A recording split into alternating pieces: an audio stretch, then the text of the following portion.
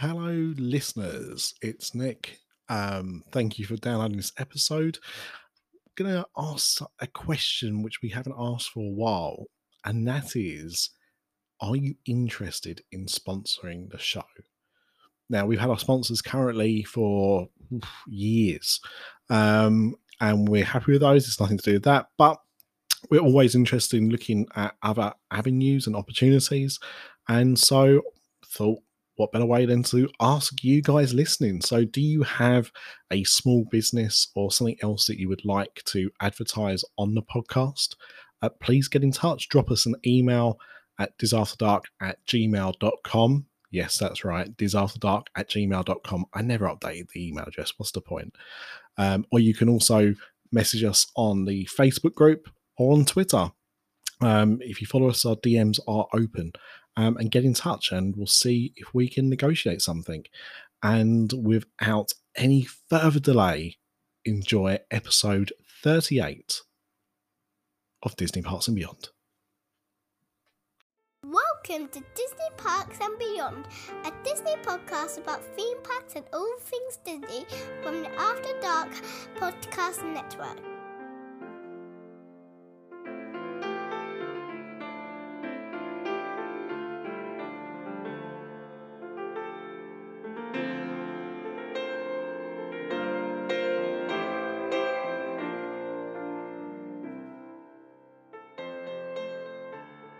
Hello and welcome to another episode of Disney Parks and Beyond.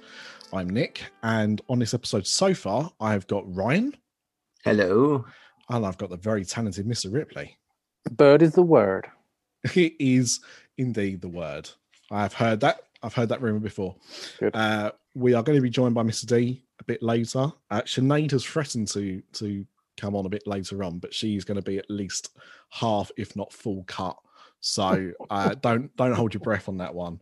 And P-Dubs and Craig are both away at the moment. And this is the first time we've ever had this combination. Oh, wow. Really? Exciting stuff. Yeah. I mean, not saying you haven't been on the same podcast or call together, but I mean, this setup. Well, my contract specifically said that I'm not allowed to be on with Ryan. So Twice in a year. That is a different contract to the one that I sent out. I have to have words with Craig because I'm hearing this a lot. There's a lot of things that people said they signed up to, which I definitely didn't agree to, including payment terms. But there you go. I think what it is we're not allowed to be in the same room together. Right. Well, to be fair, we're not allowed to be. Any of us are allowed to be in the same room. We're not even often allowed to be in the same country. Yeah. Or the same theme park at the same time as Mr. Ripley. So that's the thing. So I know this is Disney Parks, so we'll talk about Disney Parks, obviously, and Disney stuff in general. But I found out last week that I am going to be going to the Chessington World of Adventures later this summer. Wow. I have not been to Chessington World of Adventures since 1999. And the Samurai had just opened up, which I don't even know. Is that a Thorpe Park now, the Samurai? It's called something else now anyway. But it was this it was this thing that you kind of, you sat in rows. And the idea being that when it kind of started working, started spinning you round and it tilted upwards, it started to look a bit like a shuriken. You know, like a ninja throwing star. Yeah. So I remember. Yeah, and I mean, of course, that's too extreme for Chessington, so it had to be moved. I think Didn't it they just might be open at Thorpe Park. Croc Drop. Yes, I've seen photos of Croc Drop. Is that Chessington? Yeah, that's Chessington. Oh, okay, that looks quite fun. I think I've also seen concept art of a new proposed land where there's going to be a couple of coasters. I think they're starting to change it there a little bit. Well, whoever's on the equivalent Imagineering team at Chessington are starting to maybe add a few more kind of adult-esque rides. It's really weird because Chessington was a zoo, wasn't it? And then with a few theme park rides thrown in, and it had the vampire, which at the time it came out was quite unique, right? It wasn't really anything like it. And then it was seen as a bit more of a kiddie park, but then they started to throw more adult attractions in it. And then probably about a decade ago, maybe a bit longer, some of those bigger rides then got shipped out to like Thorpe and Alton Towers. Yeah. And it just became pure kiddie land again. So it's interesting that they're now throwing a few more, as you say, like more grown up. You got to cater, surely. You can't just have a theme park with just kiddie attractions.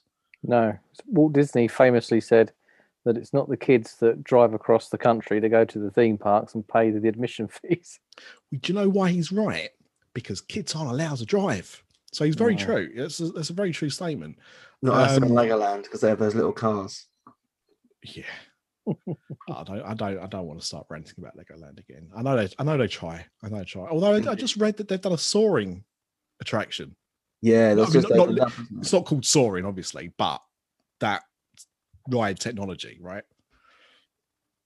I've heard it's all right actually, but I believe it when I see it. Yeah, well, it's also home to the first Spider-Man ride as well, isn't it?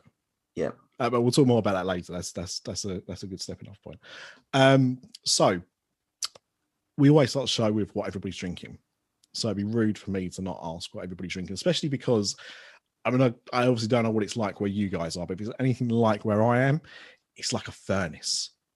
It's been a hot day. I went out on my bike earlier. I will say that's one good thing about going out cycling on a hot day is that because even though you're kind of, getting hot because your body's moving, because you're traveling at speed, you also get a really big breeze. So that was quite pleasant. But it was a hot day. So Ryan, what are you drinking? I have got a strawberry and banana smoothie. What? No vodka? No? Okay. Fair enough. Oh, it beats your normal coffee, I suppose. So it does, yeah. What about yourself, Mr. Ripley? Are you drinking? Oh, I'm just drinking water. You know what? Actually, I was gonna use it tonight, and I haven't used it tonight, but I will use it maybe for the next record that we do. I've got this bottle. It's called Air Up, right? Mm-hmm. And it's a like a normal kind of water drinking bottle, but it comes with these discs which are scented, and apparently when you're drinking water, whatever whichever disc you've got, that is what it tricks your mind into thinking you're drinking. Oh. And they've been around for a while. I've seen a couple of these before, but this is a relatively recent one. They're just launched in the UK. So I've got on like a pre-order list or something. So I bought a set the other day. I was having sinus issues, and obviously the way that taste works a lot is through your nose, right? That's what they're banking on this. So I haven't tried it yet because I didn't want to have a lackluster experience. So but yeah, so that's going to be interesting, because if that works, that's gonna be a game changer, because water's boring, right? Water's not nice. It's just a bit boring sometimes. So if I can trick myself into like I'm drinking something cherry flavored, but actually it's just plain water, then that's going to be a good thing. I don't have anything cherry based though. I do have what is becoming a firm favorite on this podcast, a Schoffer Hofer. Nice. I don't know if we're ever going to pronounce it right, but the grapefruit beer. I've got one of those, and I've got one of these purely because this was in the fridge and was cold, and my hard seltzer, which I was going to drink, was warm. So that is now in the fridge, and I'll drink that a bit later on. So cheers, everybody. Cheers. I tell you what, I'm absolutely gutted because I was around my parents at the weekend, and my mum had bought me a bottle of like raspberry gin that I tried the weekend before, and I left the bottle there. I even added like tonic water and diet lemonade to my weekly shop list this week, and have that. But the gin bottle is unfortunately still at my parents'. Yeah, I really wanted to have some of my pineapple mango. Is it Captain Morgan's? Yeah, Captain Morgan's. But I've got no lemonade. I didn't have any tonic water, so like, what was I supposed to mix it with? I mean, you can drink it straight, but that's not going to last very long. So yeah, it's not good. Right, let's go and have a look at what's been going on inside the parks. After Dark podcast is sponsored by HHNUnofficial.com, the home of Halloween Horror Nights news and rumors all year round. Find us on the web at www.hhnunofficial.com. So stop the fog machines and clear the cobwebs. It's time for another episode of the podcast that's nearly the same as all the others.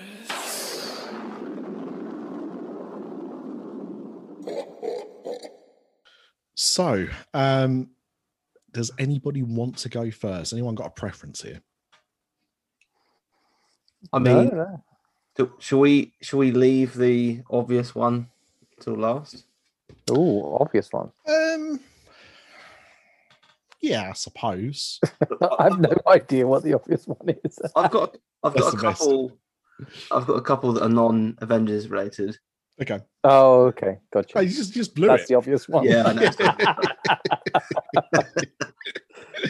Oh, you did such a really good job of like going. Oh, let's keep you let's- listening. Let's do suspense. So yeah, not about Avengers right now. Yeah. No. The first one, Yeah. obviously it's Epcot because it's me. Mm. It's the Canada Far and Wide. So the one that replaced the Martin Short show Mm. is going to be closing this summer for Oh. some apparent reason. They haven't actually confirmed as to why it is. Doesn't show the attraction is not being shown under refurbishment. Just that it's going to be closed, which is a bit odd given that it only opened last year. Only last year, I think. I think it opened last January. Yeah, it's not been open long. Like considering how long that Canada film had been running for.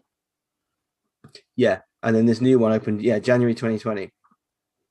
I've heard rumors that they might be using the building for something to do with food and wine, but I mean that seems a bit odd. There's plenty of other space available for that. And also as well, surely like not the whole idea of food and wine, but if you've got all these little stands doing food and wine stuff, why would you then take a actual pavilion and close the attraction down to put food in it? Well, they have that massive building that's a part way into World Showcase where they usually host like the cheer competitions and stuff in. Why would they not use that? Like I'm just reading a few comments and apparently they have used this space before as like air conditioned space for food and wine, food and drink offerings during one of the festivals. But it does seem very strange to use this as a like close an attraction to put a few food stops in when they all work perfectly fine outside. Yeah, and as you say, the fact that it's such a new film as well is the thing that is odd. Did you because I mean obviously to me Martin Short is quite synonymous with the parks because you know he did obviously the Canada film, he did Cinemagique as well. Yep. Over in Paris. And he's done various things for Disney over the years. He's done some voiceover work and what have you. But did you know he did another attraction at Busch Gardens Mm. that was I've heard of ever this. so slightly racist? He played a Moroccan man, Oh god. and it was like it was basically a Star Tours ripoff, but it was kind of like Star Tours mixed with, I don't know, like Soarin' or something, because you went around Egypt and around Africa. And I can't even remember, it was something Tours, but he was in it, and Eugene Levy was in the film as well. But yeah, he kind of darkened up Oh dear. for the role. Yeah, it was and it wasn't that long ago as well. Like it was like late 90s. I think the attraction was there for about 7 years. Yes. Yeah. But it was a Busch Gardens, so I mean, I've never been to Busch, so I don't know too much about it. But yeah, I just think it's funny to mention Martin Short like that. But The most recent one has got Eugene Levy and Catherine O'Hara in it. what, the new Canada film. Canada Far and Wide, yeah. Oh, I mean, it doesn't surprise me. They are essentially the Canadian Tourist Board right now, aren't Yeah. they? Oh yeah. you know, Schitt's Creek and Kim's Convenience. That is the Canada tourist walk right now. Yeah. It So does seem. I would think this would come back, but it does seem a bit odd when we're still in the middle of a pandemic to close an attraction and potentially put food stops in it, but that's not been confirmed yet. No. I mean, the only benefit I could see is it near or above Le Cellier?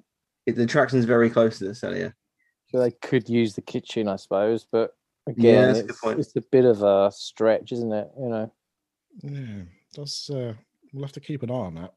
Do Yeah. you remember, Nick, Probably back not. in the day when the Cellier was the ADR you had to get?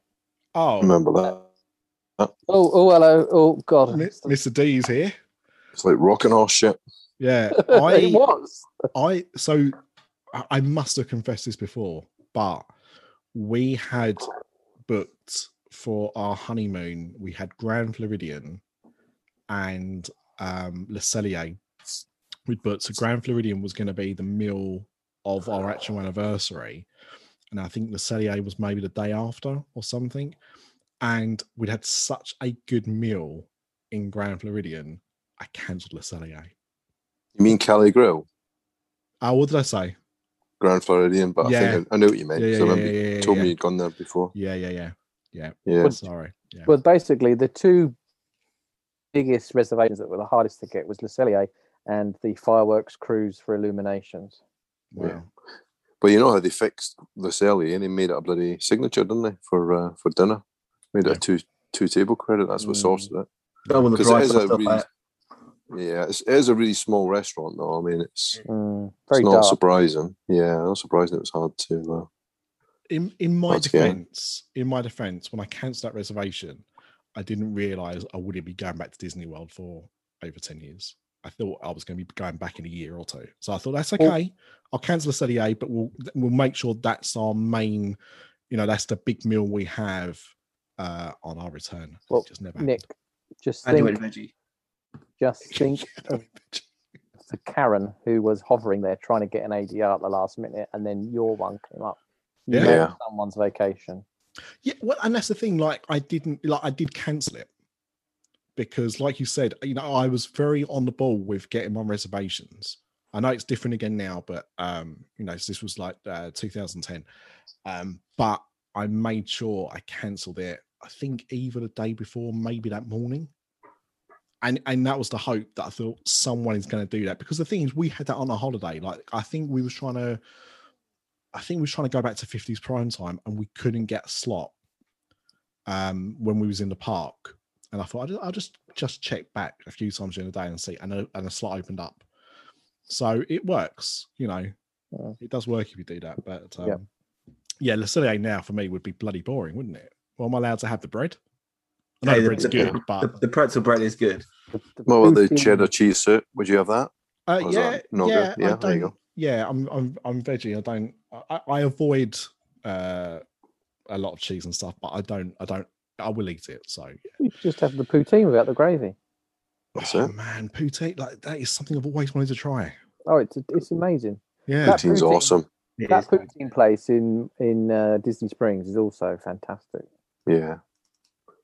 I'll tell you what, Nick, if we're ever in the Cellier at the same time, you order the steak and I'll give you the potatoes and I'll have the steak. Oh, you are a gent. You are an absolute gent. That's why I like you, Ryan. That's why I like you all, but especially like you. Okay. Oh, look, before we go on to the next news item, because Mr. D is now here, Mr. D, what are you drinking? I am drinking gin and tonic. Oh, classic. Ooh, Just simple gin and tonic. Yeah, I was drinking a Schofferhofer. Oh, I didn't know. Schofferhofer. Yeah. Ah, So I didn't know if we might have been drinking the same, so I know it's been popular right now. nah, my Schofferhofers. I've shot the boat with Schofferhofer. It's gone. They are getting harder to find again now. Always the way. You find something you like and then you can't get it. Mr. Ripley, was there anything that taken your fancy? Well, there is this. Is it a rumor or is it confirmed? The 150 point buy. That's confirmed. Yeah, it's confirmed. Yeah, Is it? Wow. it's effective June 3rd, so it's already in effect. Wow. So go on. What? Explain for someone who doesn't understand points. What does this mean? Well, I mean, you can. I assume you can buy. Can you buy less, but you Yeah. don't get the blue card? That's right. You can buy less. You can buy it. Okay. Yeah. So basically, if you want the blue card, you've got to buy points directly and be more than 150 points. And of course, points at the moment have been going up a lot recently. So it's big buying. Probably on average, you're talking about $30,000 to buy 150 points direct from Disney. That's at $200 a point, which the only ones that are cheaper than that. Old West is 165. Saratoga Springs just went up recently, so they may put Old West up. Animal Kingdom, I think, is still like 185 a point, but everything else pretty much is. I mean, unless you're talking about Vero Beach or Hilton Head or something, everything else is pretty much $200 or above.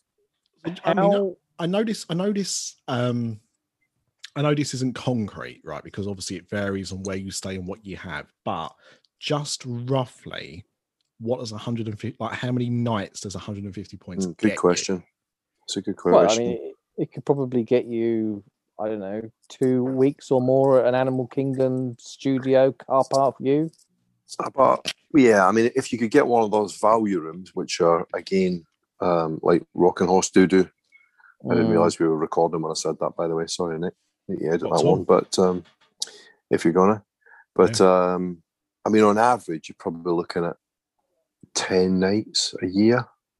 But 2 weeks, I mean, more than 2 weeks in a studio, unless you're going to go for something like the Grand Flow or something like that. But something like Animal Kingdom, you could get 8, 9 nights, 10 nights for most of the year.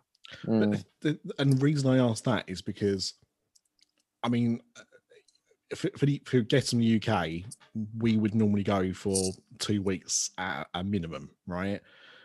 But most Americans don't. They don't have the same vacation time that we do. They're probably not going to spend as much time there, at least in one go. Like they might go twice a year or something. I don't know. But it's a lot. That's a lot of points to have. Isn't it? It is when you think that most Americans, typically, I think I'm still right in saying this. It certainly was the case when I worked for an American company.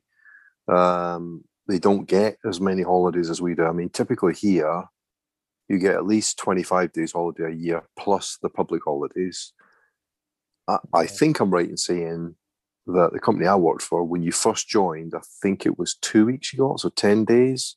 Yeah. And it went up to 15 days after maybe 5 years. And then it went up to 20 days, but it was like after 10 years, I think. So most Americans don't have as many holidays as we've got.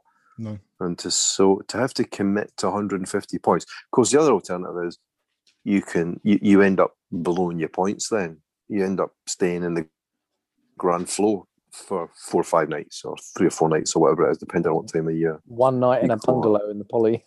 yeah, that's it. Yeah, probably one midweek night in a bungalow. But yeah, I was listening to another podcast. I mean, I'll give my mention. Nothing to do with us, but it was my DVC Points newscast, and they were talking about it. And the reason why I mention it is because it does kind of resonate with me, really.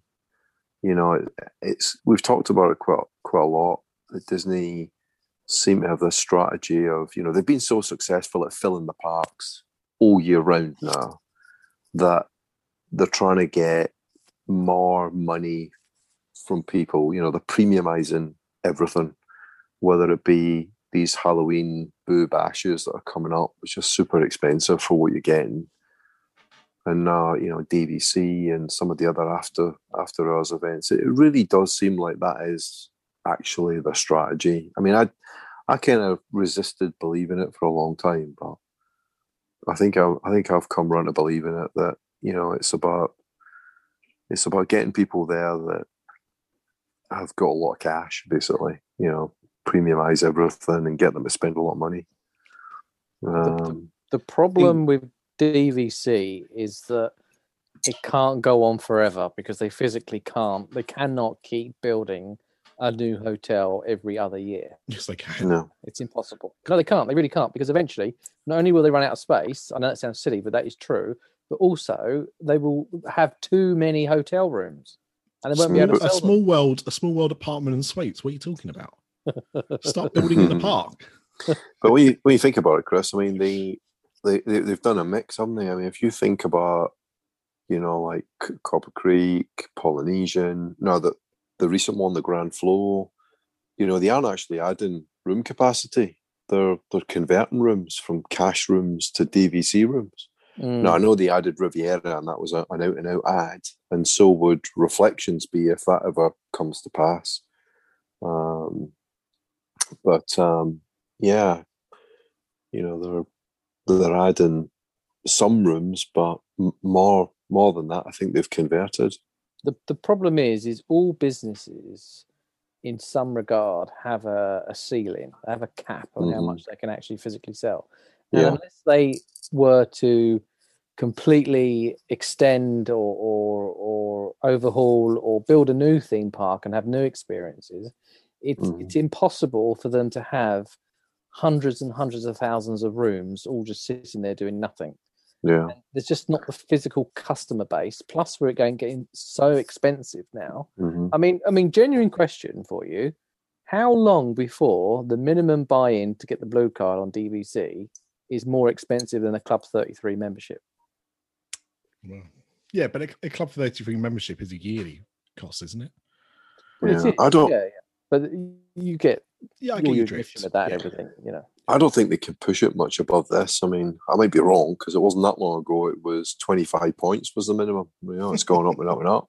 But it's just that time thing, It's a hell of a lot. It's a big investment. Looking at least $30,000 to buy in and get your blue card.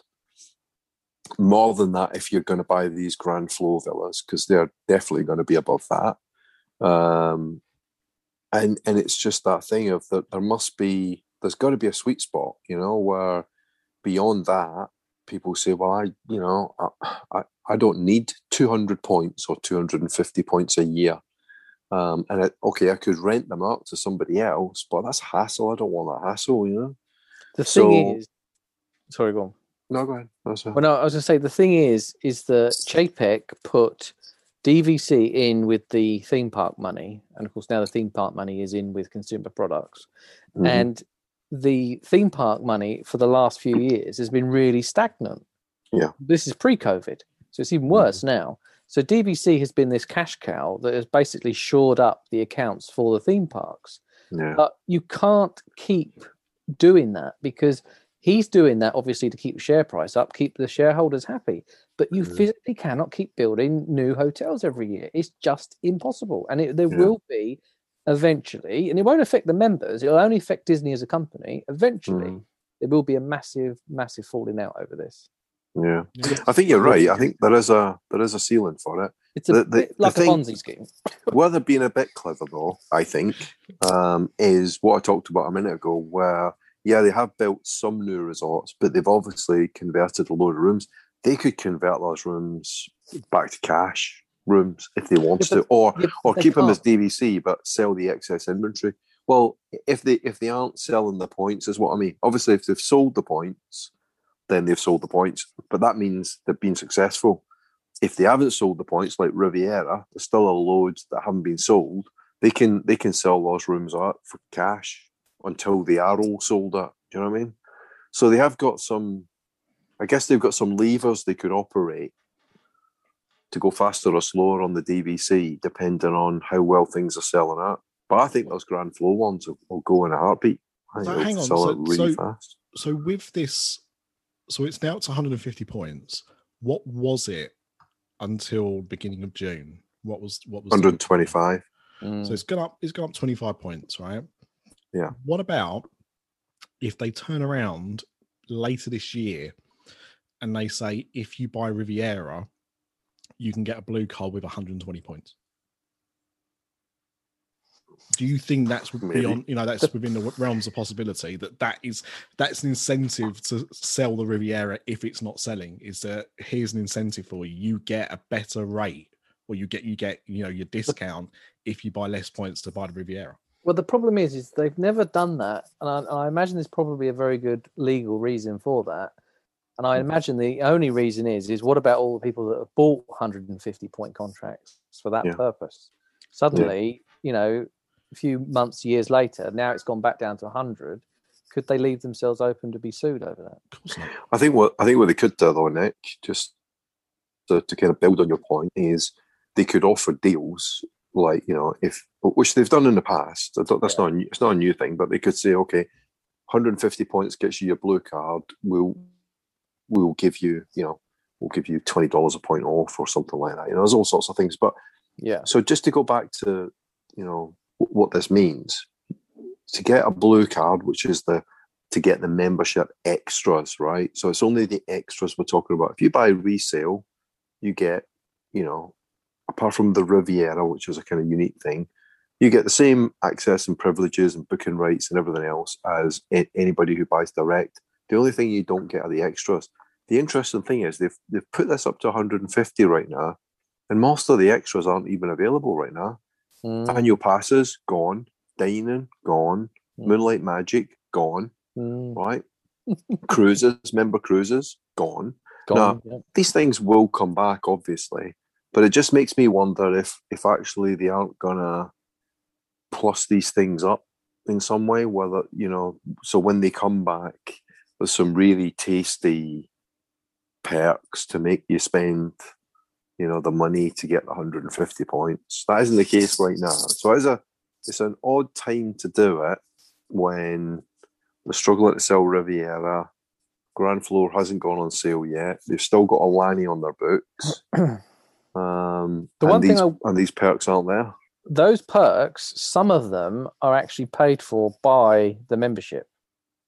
So although it's not physically coming out of your pocket, it's percentage-wise, it is coming out of your pocket. It's interesting that some of these things they've stopped. So where's the money going? Where's it going? Back pocket. I saw, just kind of related to all of this, we were talking about kind of cost cutting and Disney putting prices up. I saw a really good thread on Twitter, which I'm just gonna read out because it's quite interesting. So it's from a guy on Twitter who some of you may have heard of, called Super Weenie Hut Jr. Oh yeah. He likes just poking his oar in and upsetting people on his Twitter, which is why I like him. But he said on a few days ago, so he said, here's where I'm at with Walt Disney World. I'm clear. I'm very fine with them running their business however they want. I'll check out new attractions when they open them occasionally. Gone completely other weeks we used to spend there squeezing as much as possible into 5 to 7 days. There's always been a premium attached, but that premium carried a significant ease of enjoyment with park pass, boarding groups, insane party prices, reduction of entertainment / resort services, so Magical Express, boat rentals, and poor transportation. It's become unwieldy. It's not just me. I'm seeing the diehards of DVC, 20-year plus annual pass holders, just absolutely frustrated with the decline of service and the lack of clarity. Nothing has ever matched Walt Disney World as a holistic resort destination. I don't know if anything will ever achieve the 1990s level of amazement again. I'll just enjoy it for what it was while laughing at how many hoops they keep putting everyone through. Case in point, there's no tram running in the Magic Kingdom parking lot for absolutely no reason. You can see that abomination from space. Making your guests walk a country mile to get to a monorail that is more confined is the epitome of greed. Yeah. It's pretty Which harsh, but fair. Yeah. So I think, right, we'll see what happens. I think this is going to be an ongoing picture because, there's all sorts of questions around what effect is this going to have on sales, what's going to happen with Riviera, because as far as I'm aware, it still isn't selling as well as they had hoped it would. And it's that stupid clause, the resale clause. Yeah, what I didn't realise, though, allegedly, because I had this on another podcast, a different one. Stop listening to other podcasts. Jesus Christ. Yeah, well, this one is actually on the network, though. Right. Oh, okay. That's fair enough. This was the Brits Guide to DVC, so it's Kevin's podcast, but he had a lady on there from a resale company, and she's ex-Disney, and I don't know if this is true or not, but she said that the resale restrictions for Riviera are only at this point in time built into Riviera. So it'll be really interesting to see what happens to these Grand Floridian. The theory is that those won't have the resale restrictions because they're part of the same condominium association, whatever that means. Well, but we'll see. The thing is, those where they've done it with Wilderness Lodge, they are completely separate. Yeah. So, but but there won't be. I don't think there'll be many studios because the building that they're converting is not very big. So they're going to be small numbers. I think 200 of them. It's quite sizable. That's reasonable. Christ, we're going to be small. The thing is, though, maybe wrong about that. I'll double check. I think you're probably right, though, in that unless I think the only way they could get out of doing something like that is if they called it the tower at the Grand Floridian or something. Like if it's part of the same of something that's existing, then you can't turn around and say, well, this is different, because then you're segregating an existing setup. But if you convert it into something else, or you call it something else, maybe that's a loophole that they could exploit. That isn't what it appears to be, what they're doing, but I don't think legally they can extend an existing property unless they extend the same price that they were sold at. Yeah, I think you're probably right. And Ryan, you're probably the next person that's going to be looking into this kind of thing. Had you thought about how many points you'd even consider looking at, and does this change in the minimum to get the blue card? Does that change your thoughts on it at all? Well, I definitely, if I wanted to invest in it, I would definitely want to go for like all in, make sure I get the blue card.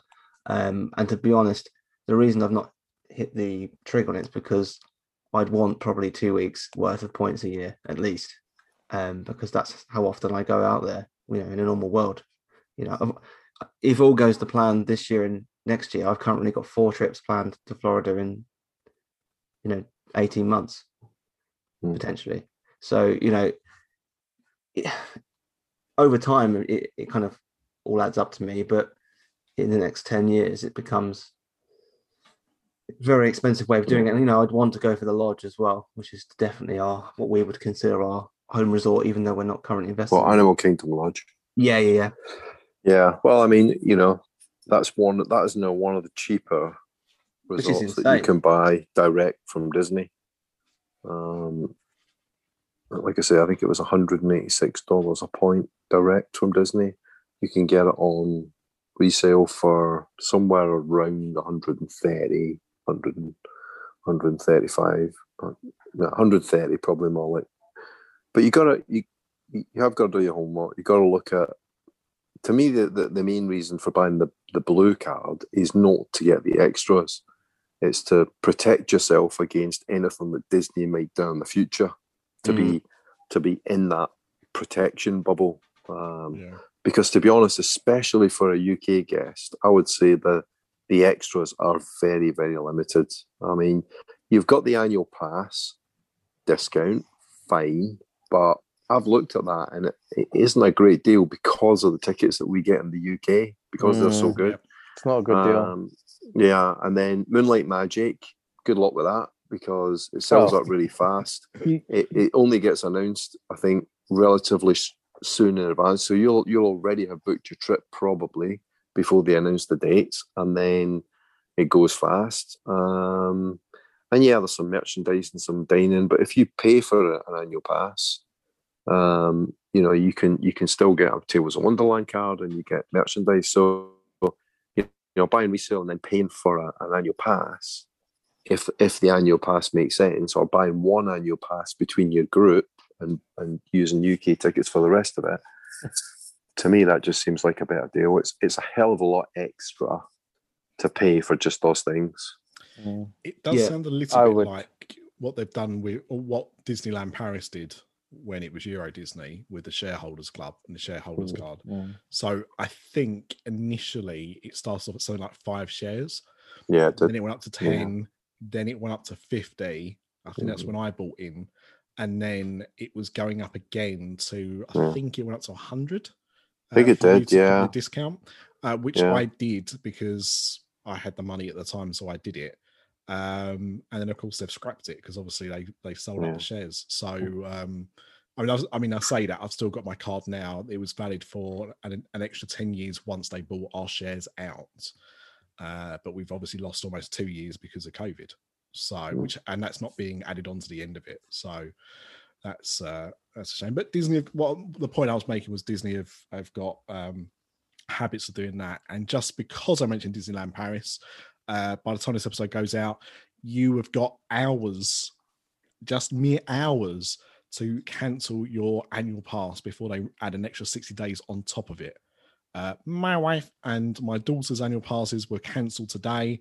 I haven't made a decision yet on what I'm doing with mine. I might let it roll over. I might cancel it. I'm not too sure.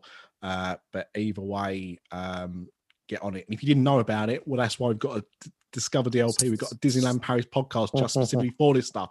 Stop listening to this, listen to that, and you know all of this stuff, and you'd have done it already. But that's by the by. Just come back to that Grand Floridian thing. It's 200 studios. Wow. They're adding 200 studios. How? I don't see how they're going to do that. In that well, building. it's because it's basically a room, so they just convert the hotel room into a studio. Yeah. It's all studios, no. Oh, so this is going to be the cheapest refurb in history, then, isn't it? I mean, Yeah. it's Oh, yeah. just gonna Well, they're change. not going to start it until I think it's spring 2022, and it's gonna be available later in 2022. So it's about a 6-month refurb, I think. Wow, that's the Jeez. quickest ever. Yeah, super quick. Can I just say as well, I completely agree with everything you said there about the blue card. And then just to add, for 6 years, I tried to get a Moonlight Magic. That's how difficult they are to get. And then in February 2020, when they released some of them for that autumn, I managed to get 2 tickets to the Moonlight Magic in September 2020. Yeah. Can I just say, if anyone does want to get a Moonlight Magic, just take a weekend to Orlando with Craig, and you'll be able to get some Moonlight Magic. Ryan, this is a story that's going to hopefully prick up your ears. It's about the Epcot. I didn't say it. It's easy for you to say. Yeah, no, tell me about it. Edit myself. The Epcot International Food and Wine Festival, presented by Corksicle. Awful name. Who? I don't know. Obviously, a wine company. Details of that came. Corpsicle. No, Corksicle. Right. I thought it was It's going to run from the 15th of July until the 20th of November. 129 days of fun for the entire family. That's a long time, isn't it? That's an awful long time. I think, anyway. Sure is. So, yeah, and just to confirm, Corksicle are a presenting sponsor, and they'll be giving beverages away. An exclusive keepsake Corksicle premium beverage container. Sounds like Hip Flask to me. Yeah, there you go. I've got some breaking news. Just 1 second on that. Yeah. Just because this is interesting. Oh, well, I think it's interesting. As well as the usual stuff, there's also going to be some Ratatouille stuff. There's going to be Remy's Ratatouille Hide and Squeak, a savoury scavenger hunt around the festival. And you can also participate in Emil's Fromage Montage. They've also there is no Eat to the Beat concert series this year as well. Oh Yes. wow! God. Well, it makes sense. So they've got local bands from Central Florida performing popular songs. That will be an utter joy. Jesus, Hanson must be getting very suicidal at that news. Yeah. Mr. Ripley, what's breaking? Space 220, the restaurant at Epcot, is apparently going to be open in the next few months. Wow. I'm looking forward to seeing this one. I think the Well, I like the concept's idea really of that. interesting. Yeah, it's good to see them doing a themed restaurant. Haven't done one for quite a while, have they? No. Yeah, Uh, I agree. Oh yeah, I've just seen actually that they're hiring a load of Astronauts. for space. Yeah, astronauts. Weirdly named very different for this restaurant: cook, bartender, server. Some strange astronaut roles there. sounds like a game of Cluedo. So coconut. Coconut, yeah. Yeah. No, okay. Gastronaut. That's it. That's the word I was looking for. Gastronaut. Yeah. There you go. You know that one for free. Hmm. Mr. D, is there anything you wanted to talk about? Did we talk about fireworks testing in Epcot? I don't think we did talk about fireworks. There's been some significant fireworks testing going on. It's been spotted, videoed, Instagrammed, YouTubed, and all the rest of it.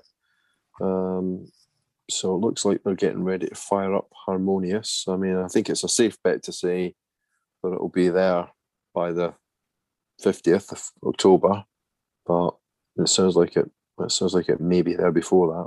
I'd like to believe that they might have it in place for maybe 4th of July, something like that. But that's just a scurrilous rumour. Game plan, hasn't it? You would think so, wouldn't you?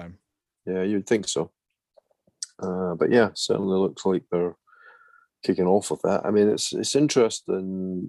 I mean, the some of the posts I read, they were talking about 15 minutes of fireworks, so it does sound like it's fairly significant on the fireworks side of things, which I think that's good. I mean, obviously fireworks aren't that great from an environmentally friendly perspective, but we're not in Animal Kingdom, are we? So it doesn't matter. Yeah, Illuminations was a great show, and I just hope that Harmonious is going to be at least as good, if not better, because the price you're going to have to pay for it is looking at the barges during the day, which are pretty big, even though they're supposed to have like fountains and things like that. Hopefully that'll be successful, but yeah, it does sound like they're getting close. We're testing out.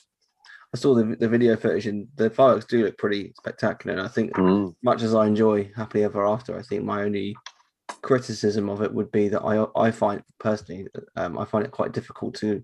You've either got to concentrate on the castle or the fireworks. Yes. And depending on where you're at, you can't try and watch both properly. So I'm hoping that they get this kind of mix of screen-based stuff and water effects and fireworks right with this one. Yeah, I hope so. So let's go back a show. We were talking about the still awfully named, in my opinion, Boo Bash. I mean, it sounds suspiciously like things I've been invited to before, which I've had to turn down. But we've got the prices for it now. Oh, yeah. And, I mean, it has sent eruptions through the Disney fan community. People on both sides. We've seen respectable arguments in our own Facebook group about this, but elsewhere it's probably been a bit more volatile. So the details are, it's going to be from 9:30 until 12:30 in the morning. 9:30 at night till 12:30 in the morning. I think that varies a little bit, Nick, depending on when. There are but it's 3 Labor hours. Day, I think it's 9 till 12. Yeah. There are some nights when it's 9 till 12, but yeah, it's the same duration. You'll also be able to get into the park from 7 o'clock with a Boo Bash ticket. Yeah. So that is something else as well, which people have pointed out. What I find interesting is the prices. DVC members get $10 off. Wow. I know. It's worth that blue card. That's your 30 grand, well worth it. Exactly. Yeah, there you go. So in August and September, it's $129 per adult. Jesus Christ.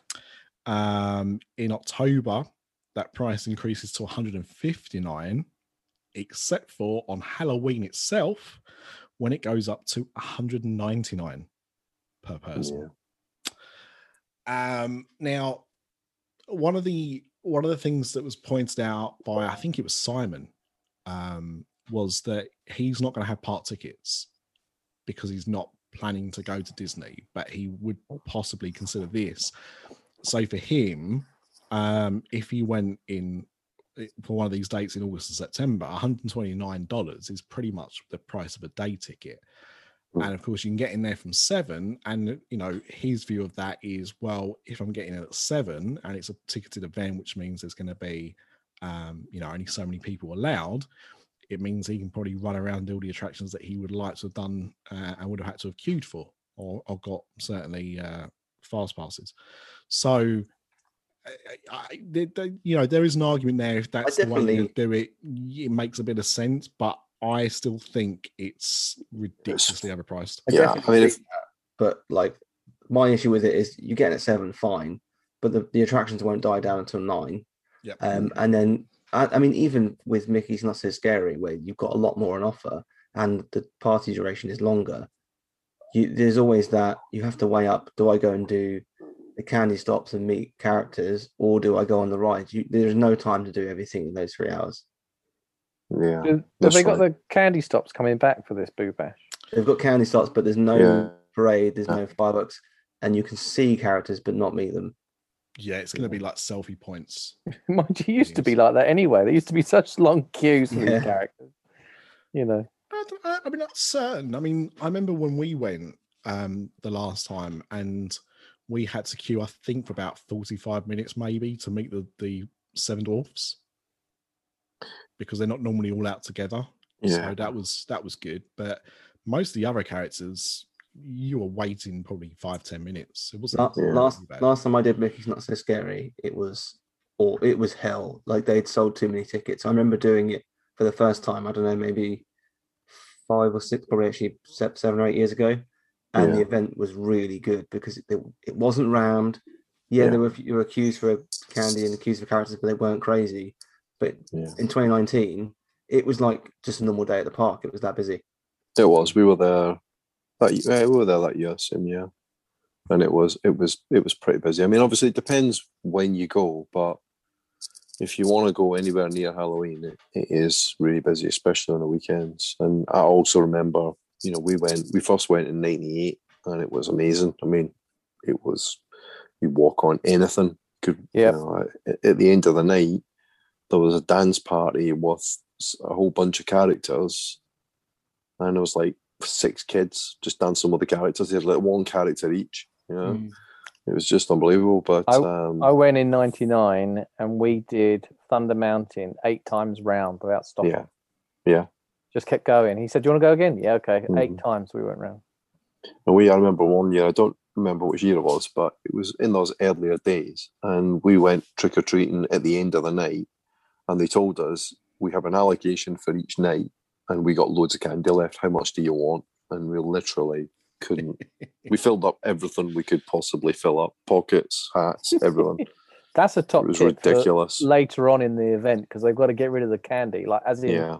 not in the calendar late in the event. So if it goes past, Those otherwise- memories, that for me is Disney. Like that's what made Disney so magical for me growing up. Yeah. And even to be honest, over the last 10 years, throughout my 20s and my last trip, there was still an element to that. But I do worry that under Chapek's reign, it's not. Yeah. They're losing it. I mean, I gotta say, right? We went in 2019, and it was busier, but it was awesome. I mean, the Halloween fireworks have definitely been plussed up since the beginning.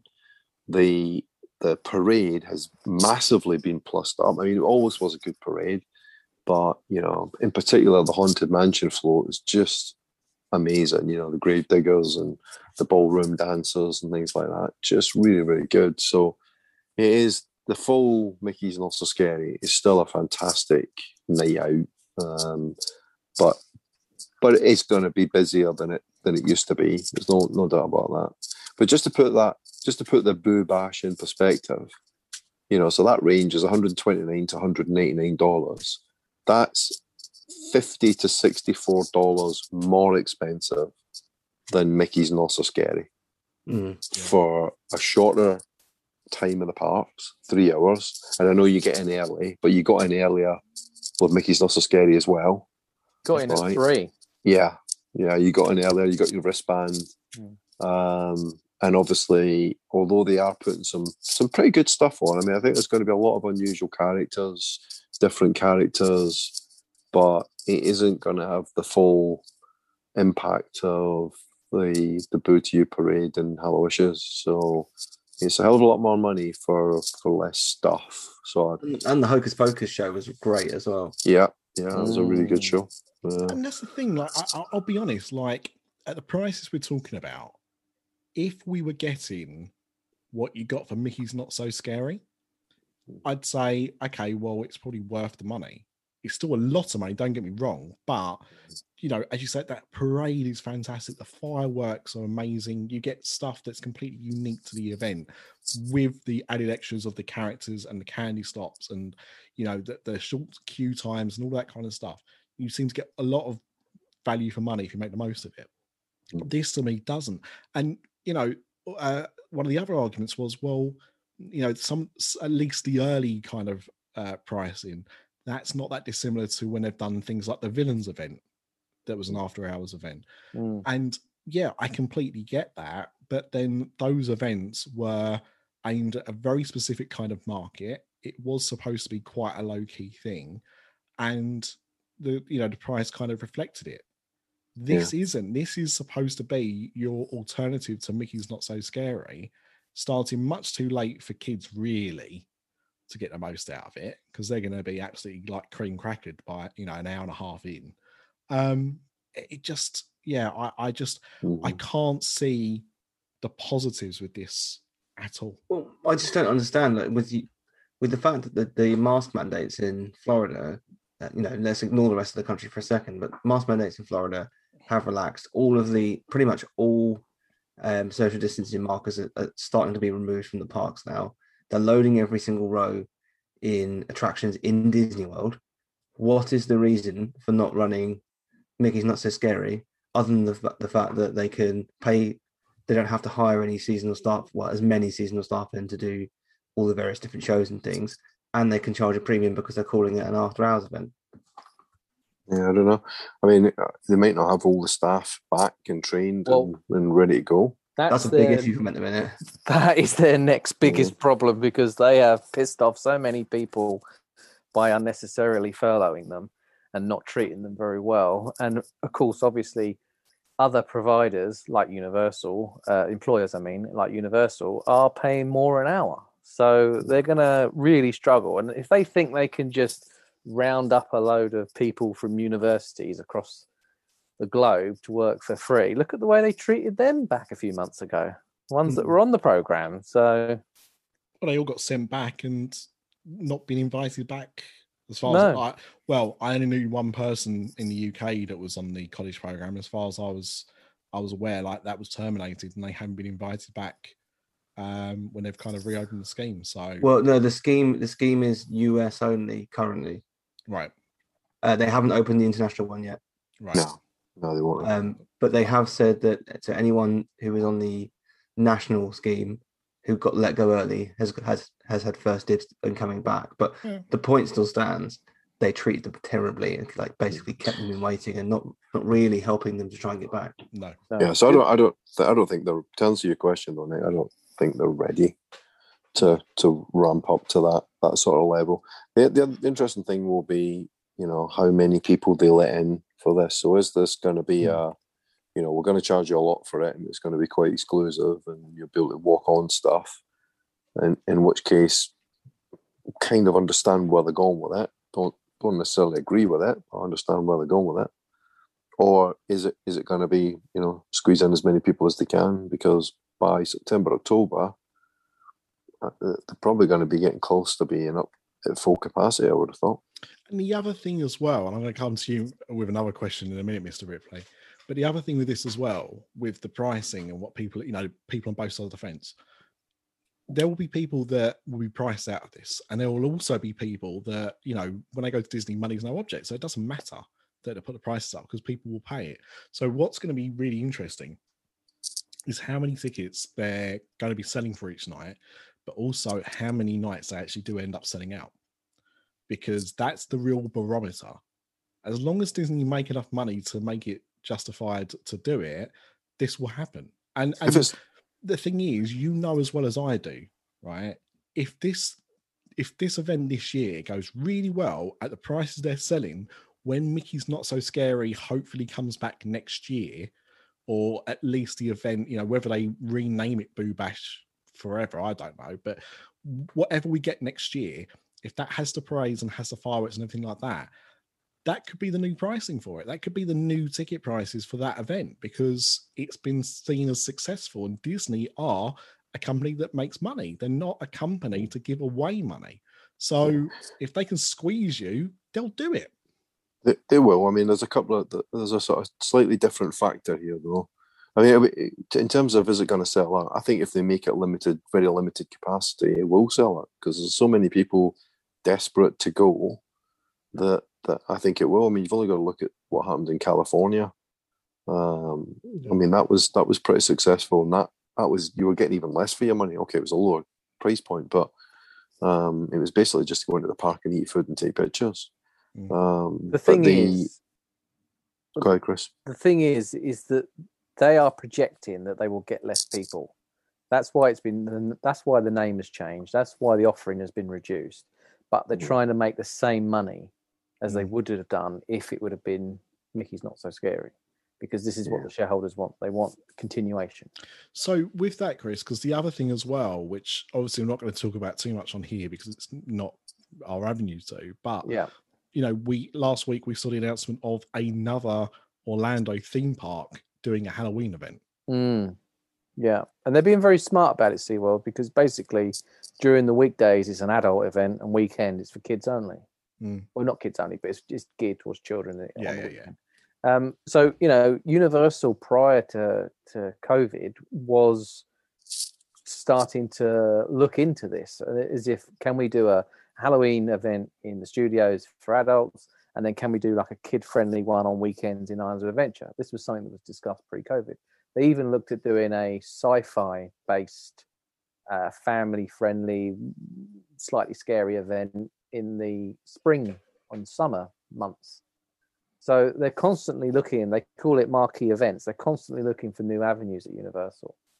So the thing is when you see what you're getting for less money at Halloween Horror Nights, even if you don't like the scares so much, there's still plenty to do, even if you don't like to be terrified. You can see from a business point of view that Halloween Horror Nights, if you are a tourist, is a much better offering than this stupid Boo Bash thing. Yeah. Because it's Halloween Horror Nights is cheaper, and you can have special food, and you can have, entertainment and shows and all the other stuff that comes with Halloween Horror Nights. It's all there. Well, and it will likely all be there for Universal this year.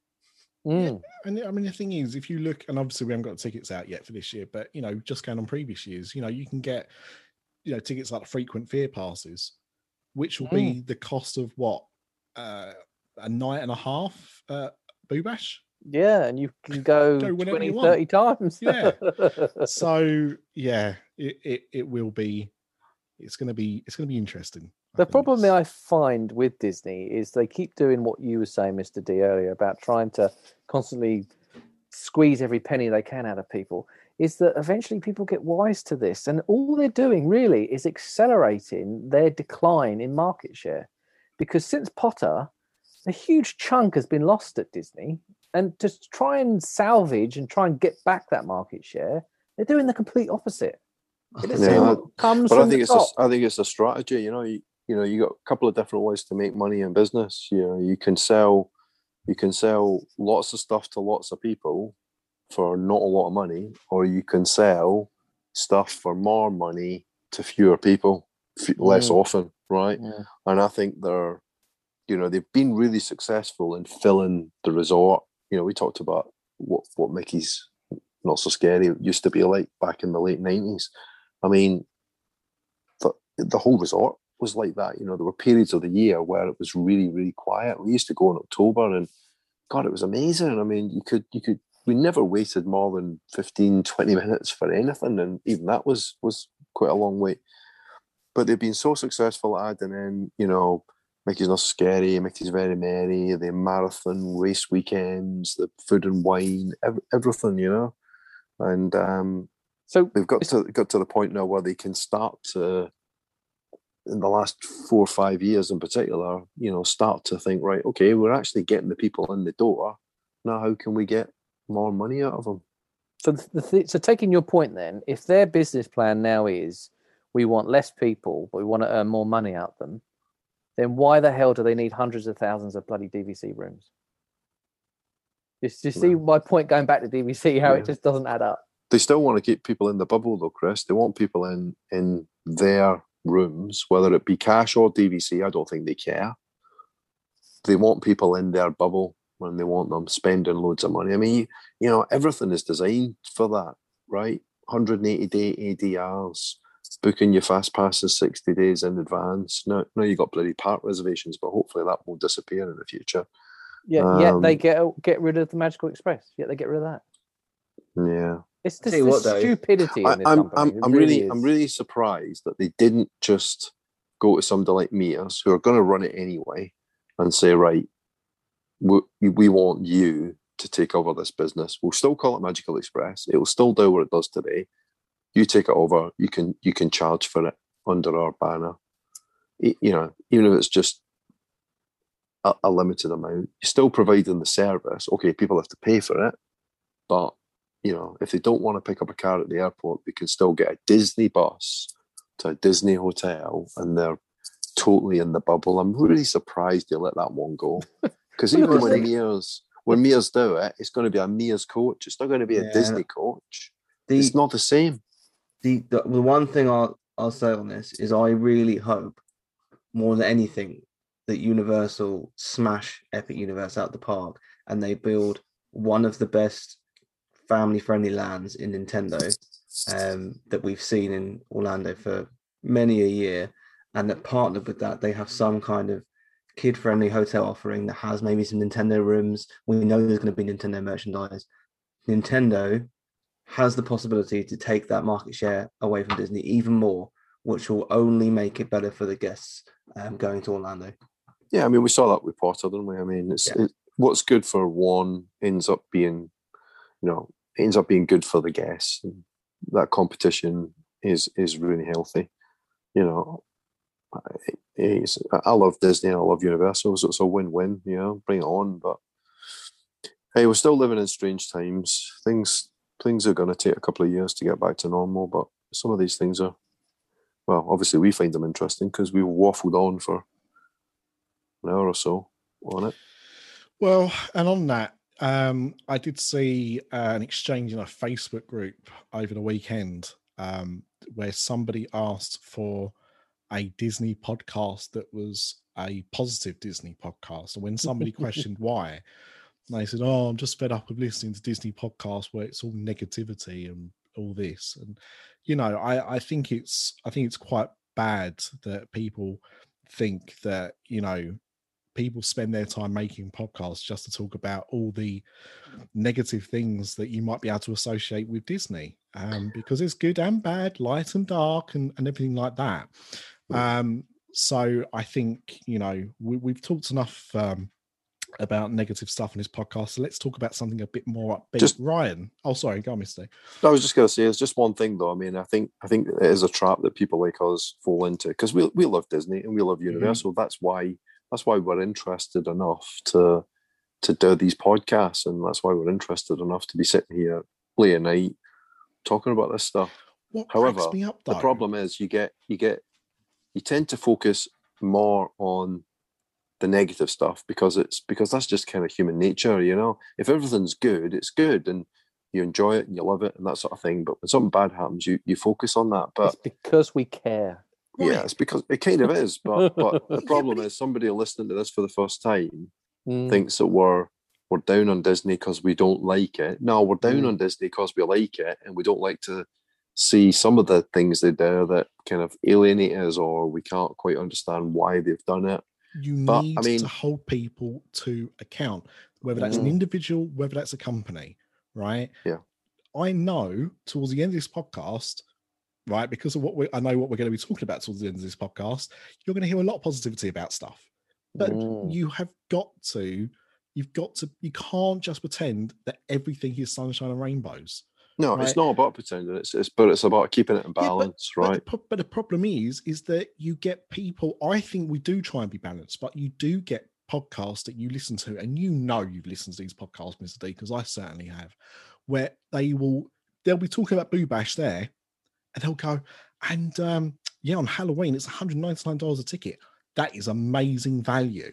Where else are you going to spend $200 on Halloween night? Do you know what I mean? Like, I can't listen to those podcasts. I really but they're out there, and the worst thing is it's like that person there was asking, and when she was challenged about it, not by me, but when she was challenged about it, about why she wanted that, it's because I only want to hear people say good things all the time.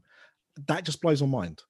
And no one, no podcaster anywhere in the world, whatever the subject matter, no podcaster is sitting there doing this because they can't stand what they're talking about.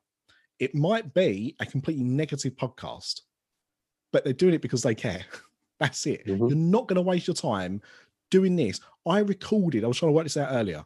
Last year, I know it was a funny year because of the pandemic, right? But last year, I was on either hosting, guesting, at least producing and editing over 80 podcasts. I almost hate myself right now. And I wouldn't do that. I wouldn't go to that level if it wasn't something I got a little bit of enjoyment out of. So bear that in mind. However, without further ado, Ryan, do you want to tell us about the Avengers Campus? Yeah, the Avengers Campus opened up. God, it looks crap, doesn't it? You'll get another review for that one, Ryan. Look. All I've got to do is kick the ball up. If he heads it in, that's on his own terms. No, but yeah. So Avengers Campus has opened up at Disney's California Adventure, and I mean, as a Marvel fan, of course, I'm excited. I've never been to Disneyland. It's high up on my list as soon as this pandemic is done, and there is elements to the land that I think look absolutely incredible, and there's elements to the land that don't. But I think for me, highlights include the Pym test kitchen. I think Imagineering have gone to town on that, and some of the creations coming out of there look incredible. I think the overall style of the lands, particularly the Quinjet building, looks great. It would be nice to see some indication of when the Avengers attraction is going to be hitting the park, if ever. And I think the merchandise looks pretty cool, including, and I know that again, there's a lot of people on Diz Twitter were like, oh, they've got these new web things that you can attach to your hand that alter how you can use them on the Spider-Man attraction. But if you've seen clips of people riding that Spider-Man attraction, you're going to want to buy these because otherwise you just look like an idiot. 100%. And I mean, the thing is that was my problem with it when they announced these things, is it was very clear that is what you should have been using on the attraction. Definitely. So the fact that what you should have had as part of the experience is something you have to pay extra for is the bit that I don't like, because that just shows naivety, but also money-making opportunity. I do agree with you. I mean, for me, like, because Disneyland for me is like what Florida is for a lot of people, is I will probably only go to Disneyland maybe once in the next 10 years. Yeah. And when I'm in Disneyland, I will be buying these web slingers to go on Spider-Man with. I'm coming back with a cuddly Howard the Duck. Yeah, right, exactly. You know, I ain't getting that anywhere else. So I think there's lots of cool characters. Like, there's loads of characters. They showed Sam Wilson in the new outfit the other day at the reveal ceremony, which was pretty cool. Yep. I got heat for saying something about that. You're going to get a negative review. I said, right, how is it that you can have the new Captain America high-fiving Iron Man whilst the old Captain America watches from afar? Yet you can't have Mandalorian with the child walking down bloody Galaxy's Edge Main Street. See, I completely agree with you. I think that they've got around this, the Imagineers, by saying this is like some kind of weird multiverse convergence. It's in the words of Peter Griffin, it's a fucking cartoon. I mean, it's just a theme park. I know. And I completely agree. I want to see the Mandalorian walking around in Galaxy's Edge. Anybody hear that Irish Peter Griffin now? Well, also, can I just say one last thing? Sinead jumped on the podcast there. Can I just say one last thing? Only Disney could build the third greatest Spider-Man ride in the world. Yep. Yeah. Am I right? Yeah. I agree. Sorry, it's too negative. No, I do. Else. I mean, Spider-Man is my favourite Marvel comic, and look, I haven't been on it yet, but let's talk about Spider-Man, right? Because first things first, it is exactly what we expected, or what we speculated on here a long time ago, and what other people did as well. I'm not saying it's our own original idea, but it is the Ninjago ride at Legoland. That's what it is. It's a glorified version of that. The pre-show bit, and again, we've not seen this in person, so we're just going on videos, but the pre-show bit is, I'd say classic now. I think it's the way they do the pre-show is quite similar to what we've seen in other kind of theme park attractions. That's not to say it's not clever still. You know, I always like that kind of use of technology, but it is what it is. It's not breaking the bank. And I think that's the problem I have with this whole Spider-Man thing, right? Universal nailed Spider-Man over 20 years ago. Still, you know, by many people, still the greatest theme park attraction anywhere in the world, right? Absolutely nailed it. Disney have been, I mean, it's not Disney's fault, right? Because obviously the Marvel deal with Universal was done years before. The Sony deal with Spider-Man was done years before. So there's all that kind of mess up there. They've finally been able to work out how to do a Spider-Man attraction. And to me, when you look at something like Rise of the Resistance, right, and all the things they did there that kind of were outstanding and clever, and then they've taken, you know, arguably the most popular superhero in the world, and already have a high bar to kind of leap over in terms of theme park entertainment and give us this attraction. I was round with people all last week because I said it should have been an e-ticket, or I considered it to be an e-ticket attraction. They're saying, well, they're not saying it's an e-ticket attraction. I don't really care what Disney consider it to be. The fact is that Spider-Man should be an e-ticket attraction. It should be. Yeah, I agree, and I think the biggest disappointment for me is not necessarily the technology that's being used, or the fact that there are screens being used, but the fact that they are not using any of Spider-Man's incredible set of villains. Oh, no, that's annoying. It's just crap, isn't it? Well, I suppose, again, it comes down to the Sony. They've obviously come to an agreement with Sony to have Tom Holland doing his role in this as part of the Marvel, you know, cinematic universe. So I'm guessing they probably only wanted to stump up the cash to get him, not anyone else. You know what is genius? I mean, you're absolutely right there, Nick. But you know what is genius is the web shooters have been for sale for years, and they're really undersold. So they basically taken a load of crap that they couldn't sell, and now you've got to buy it to go on the ride. It's genius. I was only in the supermarket the other day, looking in the toy aisle, and I was like, oh. Is this over from California Adventure? It looks suspiciously like the same technology. There you go. There's a hack. We go to Asda, we buy our web shooters, we pack them, and go to Disneyland. You just need to put an RFID chip in it or whatever.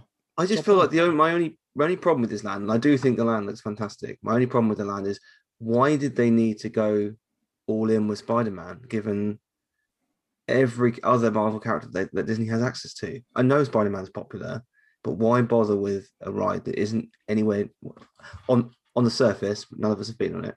Doesn't look anywhere near as good as Universal's Spider-Man ride, when they have a whole other set of characters to base it on. Well, and again, I know they're planning maybe to open this other attraction in the land, and I think if they both opened at the same time, we'd probably be having different discussions about Spider-Man. We go, oh, it's a great supporting ride, but right now it's the only one there. Well, the problem they've got in that park is the fact they're dictated to by the Guardians ride, because that area they've taken is really small. So there's not a lot of scope there to add on or to extend, I don't think. Whereas if it had been somewhere else, perhaps if the Guardians ride hadn't been, you know, a re-overlay of the old Twilight Zone, they could have more space and have more characters. So they've just probably felt, well, Spider-Man's the most popular superhero by a country mile. We'll do loads of stuff for him. But they could have. The thing is, like, they've created other rides. They could have done, they could have brought over the Ant-Man attraction from Hong Kong. Yeah, I'm surprised they didn't, actually, because that doesn't take up a lot of real estate. Well, not only does it not take up a lot of real estate, but it's in Hong Kong. Yeah, exactly. Who's going to, the number of Americans or Europeans that have been to Hong Kong to go to that theme park is probably very, very small. So. The thing is, I know, so I listen to Disney Down Under. Those guys have gone to Tokyo, Hong Kong, Shanghai. You've got to remember geographically where they are. And they've been to Disneyland and they've been to Disney World. It's very unusual. You don't get a lot of crossover of people that go to Disneyland and go to Hong Kong. I mean, we're all, I would say, hardcore Disney Parks fans, and I don't think any of us have been to all of them. Are you sure? Because we're quite negative about Disney parks. But like they're all on our list of places to go, right? Yeah, I mean, I would love haven't to been go. there. I would love to go to Shanghai. I wouldn't mind going to Hong Kong just to see what it's like, but there's not enough. Shanghai has more unique attractions that we're not going to see elsewhere. I know obviously Tron Coast is coming over, but Not till 2035. well, yeah, obviously. And they're pirate. We're not going to see their pirates anywhere else, that kind of thing. So there's stuff there. My biggest problem with Shanghai is the fact it's in Shanghai, to be honest. But that's another. We don't want to get political. But there's other things. Look, the Iron Man ride. They got the Iron Man ride from Hong Kong as well. Yeah, it doesn't take up a lot of real estate. They could have put that there. That's true. I think it's strange that they've done what they've done in the way that they have. And I kind of almost. And the other thing as well, and you kind of picked up on this, Ryan, is they've used Spider-Man. They have, if they want to base it on all the films, there are so many other films. They could have done They could have done Black Panther. They could have used that same ride and made a Black Panther attraction if they wanted to. Well, to be fair, you could swap out Spider-Man for Iron Man and just pretend like you're shooting the lasers. It's really. Downey Jr. is expensive, I should imagine. Yeah, but he's also dead. You just pay Nolan North to do it. He's done it before in the video games. Exactly. I think I'm trying to think who does it in Hong Kong. It's not Downey Jr. I think it's the guy who does the cartoons. Who isn't Nolan North? No, it's not. It's not Downey Jr. Is it true? It might be an urban legend that every time you hear Woody, other than in Toy Story 1, 2, 3, 4, it's Tom Hanks' brother doing the voice. That's true. If you hear Woody in anything that's not a Toy Story film, it's his brother. So even there was a short, wasn't there, that was released after Toy Story 4. That was like it was about what happened to Bo Peep in between the years. It was called Lamp Life. He's not in that. Everyone else is in it, but it's his brother. It's his brother. Oh wow! And it's listed as so. Like it's not like it says, no. It says Tom Hanks, and it's I can't remember what he's. I want to say it's like Jeff Hanks or something. I can't remember. But yeah, absolutely. So all the dolls, and also the other thing to note on that is if you pick up a Buzz Lightyear doll, like one of the talking ones, it will say original voice. The Woodies have never ever said that because it's not him. Tim Allen does all the voice work for the Buzz Lightyear toys. He needs to work, doesn't he? To be fair. Certainly did. I don't know if he still does, but yeah. So you've never had an authentic talking Woody toy. That's the thing, though. Tom Hanks can walk into the booth and be like, "You want me to do the toys? It's going to cost you this much." Tim Allen walks into the booth and he's like, "I need some money for the bus home. I'll do it." He scratched himself. So the other thing with Spider-Man as well, right, is we've got the Spider-Man stunt thing. I was trying to remember what it was. No way. Stuntacular. I don't know. Is that what it's called? No, that's the Bourne one. It's the Bourne Stuntacular. the Spider-Man Stuntacular. So we've got this show that's taking place on the roof of the building. The animatronic. Well, so have you seen it? Yeah. Yeah. So it's this weird mix of Tom Holland talking, an actor goofing around, trying to wave his arms in time to whatever Tom Holland's saying, disappearing for a little bit, an animatronic doing something quite impressive, and I believe it's a different actor. I think there's more than one Spider-Man at one time that's doing this stuff. And it ends with a really poor looking Spider-Man falling down a wall. Yeah, I thought that. I was like, if you're going to do it, at least remove the massive crane with the harness on it. Google the Marvel superheroes stunt show at Universal Orlando back in the 90s. That was better. I think the one at Chesterton World of Adventures. No, that also was better. Yeah, well, they hadn't invented health and safety back in the 90s. That is the reason. even kids are going to be looking at that and going, Spider-Man doesn't wear a harness. The thing is, Spider-Man on the roof has a harness on. You can just about see. The problem is why they had to have him climb down the side of the building. If they just had him kind of swing down, it wouldn't have looked quite so bad. But what they do, do you know what it looks like? It looks like watching the Nicholas Hammond Spider-Man show from the 70s. It looks like the Japanese Spider-Man. Don't you dare insult Japanese Spider-Man ever again. I'm still hoping he's going to make an appearance in Spider-Verse too. It he just definitely looks will. bad. It just looks bad. Like he just starts crawling down this building while the pulley system releases him to. He's not even touching the building properly. Like, it just looks naff. And the thing is, it's such a shame because the idea of it is great. And obviously the money shot is that animatronic. And the animatronic looks great. And I showed it to my daughter yesterday and her mind was blown. She hated the rest of the show though. She's 8. But that animatronic flying across the air, so impressive to her. So Grant Imahara, who sadly passed away last year of Mythbusters fame, actually came in and worked on that with Disney. And So it makes sense. It makes sense how they do it and why they do it in the way that they do, right? Because it keeps it away from everybody. Yeah. No, it does look cool. I will say though, to a bit more of a positive side of the campus, the Doctor Strange show looks pretty fun. Yes. The way that he enters, I think, is really cool. And a lot of this we're going to see in Paris. Yeah. Because the Spider-Man show is coming to Paris. Sorry, the Spider-Man ride is coming to Paris, and I assume that means that we'll see that show as well. There are long-standing rumors that the Doctor Strange kind of meet and greet thing is going to be put in the old studio space. That ancient sanctum is not a very large space, so you could easily put that in Paris. Yeah. So that was the plan there. We're getting Pym Test Kitchen as well. But we're getting an Iron Man attraction rather than possibly the Avengers attraction. There's still no word on the Avengers coming to Paris, but we're getting the Iron Man attraction that's going to be the rock and roller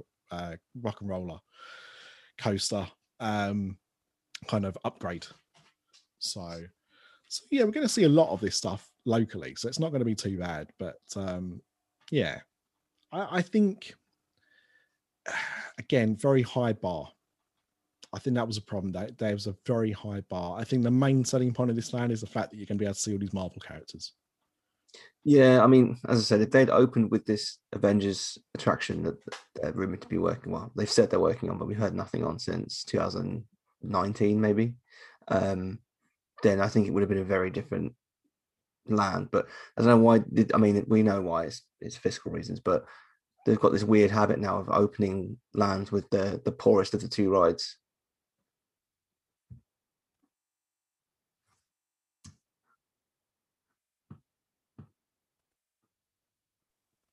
Anything else on Avengers Campus? I was just muted. I was talking and couldn't work out why no one could hear me. Is there anything else anyone wanted to say about Avengers Campus? No. In that case, then, shall we go and have a look at what's going on outside the parks? Let's get down to business to start planning that Disney trip. I'm Wendy Prater at Magical Journeys Travel here, proud sponsor of the Disney Parks and Beyond podcast. I specialize in all things Disney, Universal, and all major cruise lines. Disney cruises are spectacular, but you've got to book early to get the best pricing and stateroom selection. I offer generous onboard credits and take care of all your planning. Interested in Disney World, Disneyland, or Disneyland Paris? I can help with every bit of the planning process, including dining and fast passes. Find me on the Twitters at WP Magic Journeys or email me at wendyprater@magicaljourneystravel.com. I make the plans, you make the memories. So a few things going on. One of them P-Dub sent over to me. What did he send over to me? Have you seen the new show coming to Disney Plus? I don't mean Loki. That starts Disney this Parks week. one. Yep, behind the attraction. Yeah, that was interesting. I don't think I'd heard about this. Yeah, I think it's if it's as good a quality as the Imagineering story, then I think we're in for a treat with this. Do you see who's the executive producer? No, who is it? Dwayne Johnson. Interesting. I saw his name on a post attached to it earlier, but I didn't realize he was producing it. Yeah, executive producers Dwayne Johnson, Danny Garcia, and Brian Volkweiss. Now, I'm not sure about Brian Volkweiss. The name rings a bell. I'm not sure why, but Danny Garcia is his business partner. I think it's his ex-wife. But they own a production company together. Oh, right. So I think it's like $7 or something. I can't remember exactly, but yeah. So they're behind it, and it's interesting. I mean, what I would say is during the pandemic. So I was not an avid YouTube user. Like everyone's used YouTube right over the years, of course they have.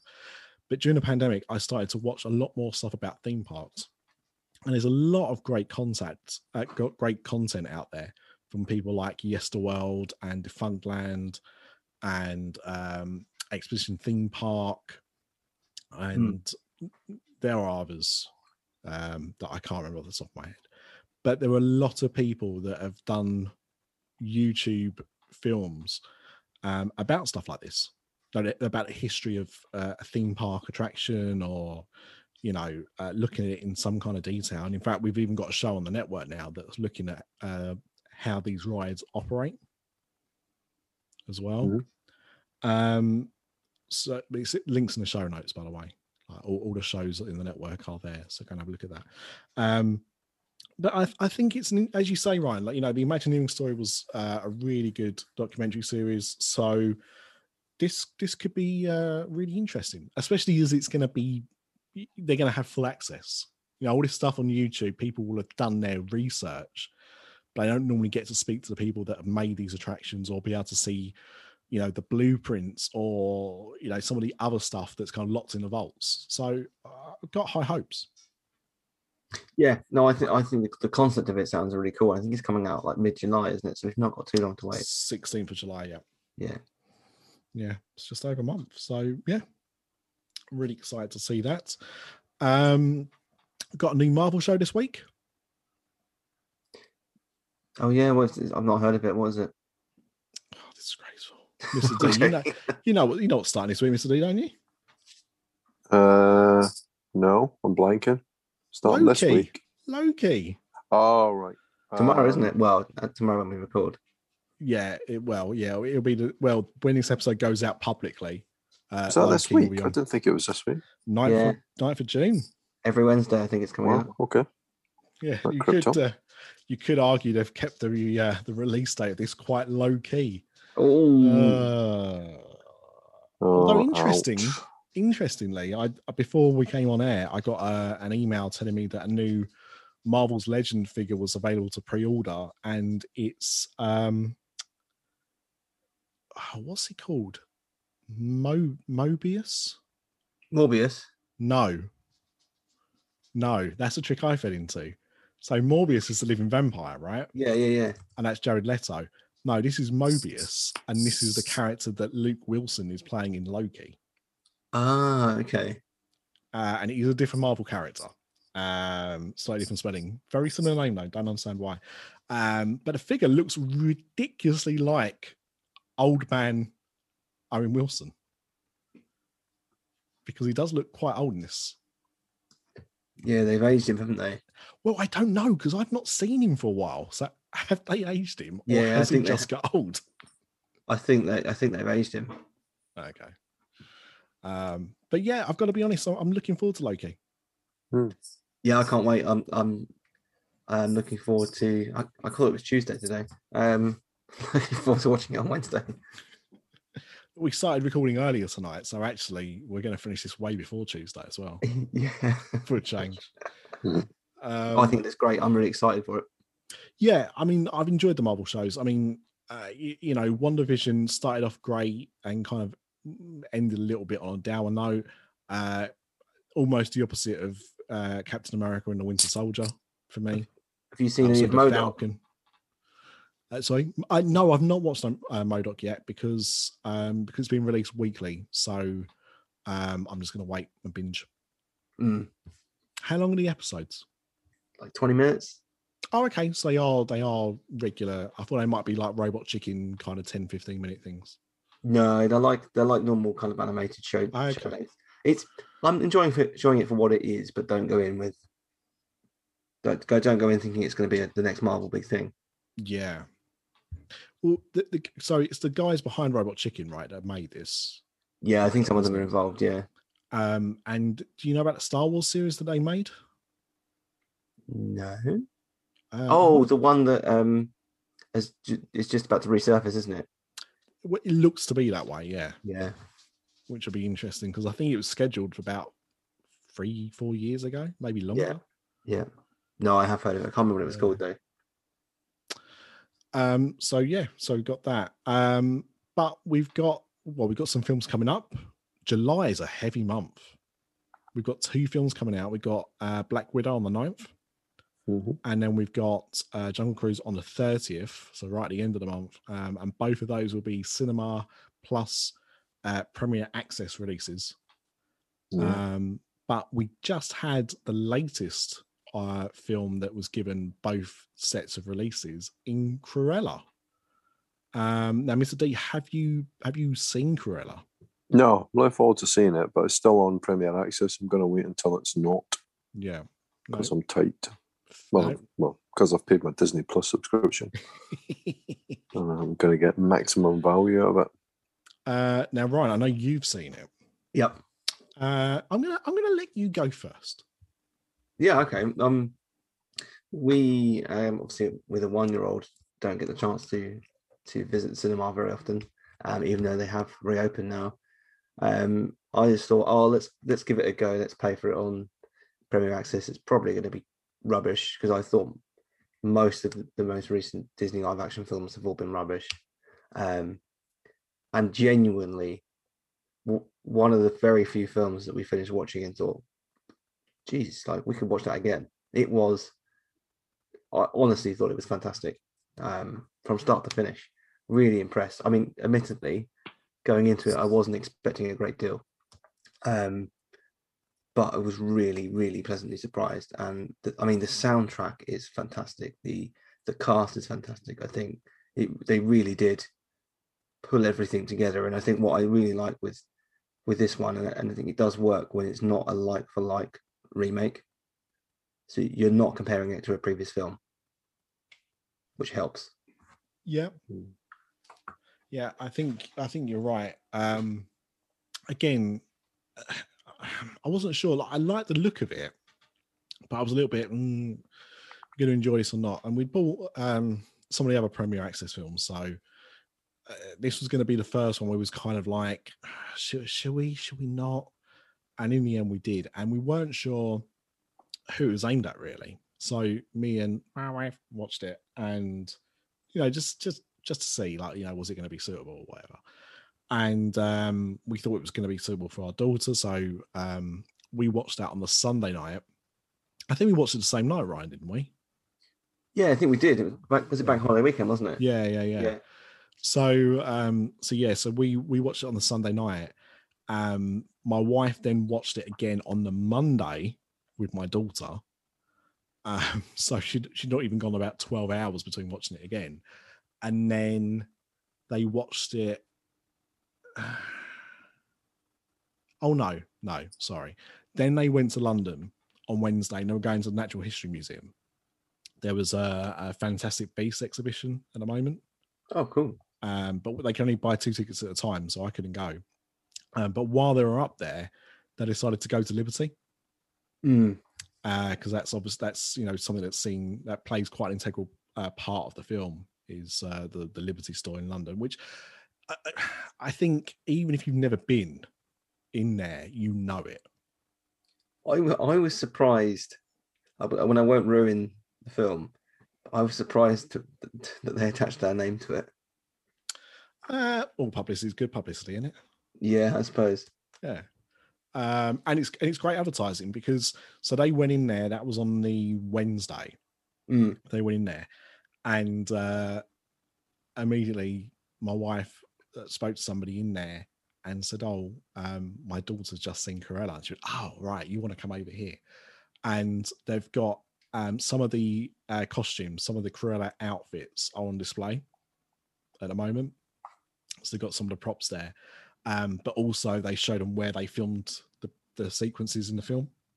Oh, cool. Well, so I mean, not all of the sequences because some of it's supposed to be like backstage and whatever. But yeah, some of the stuff on the shop floor. So and that was just a Wednesday.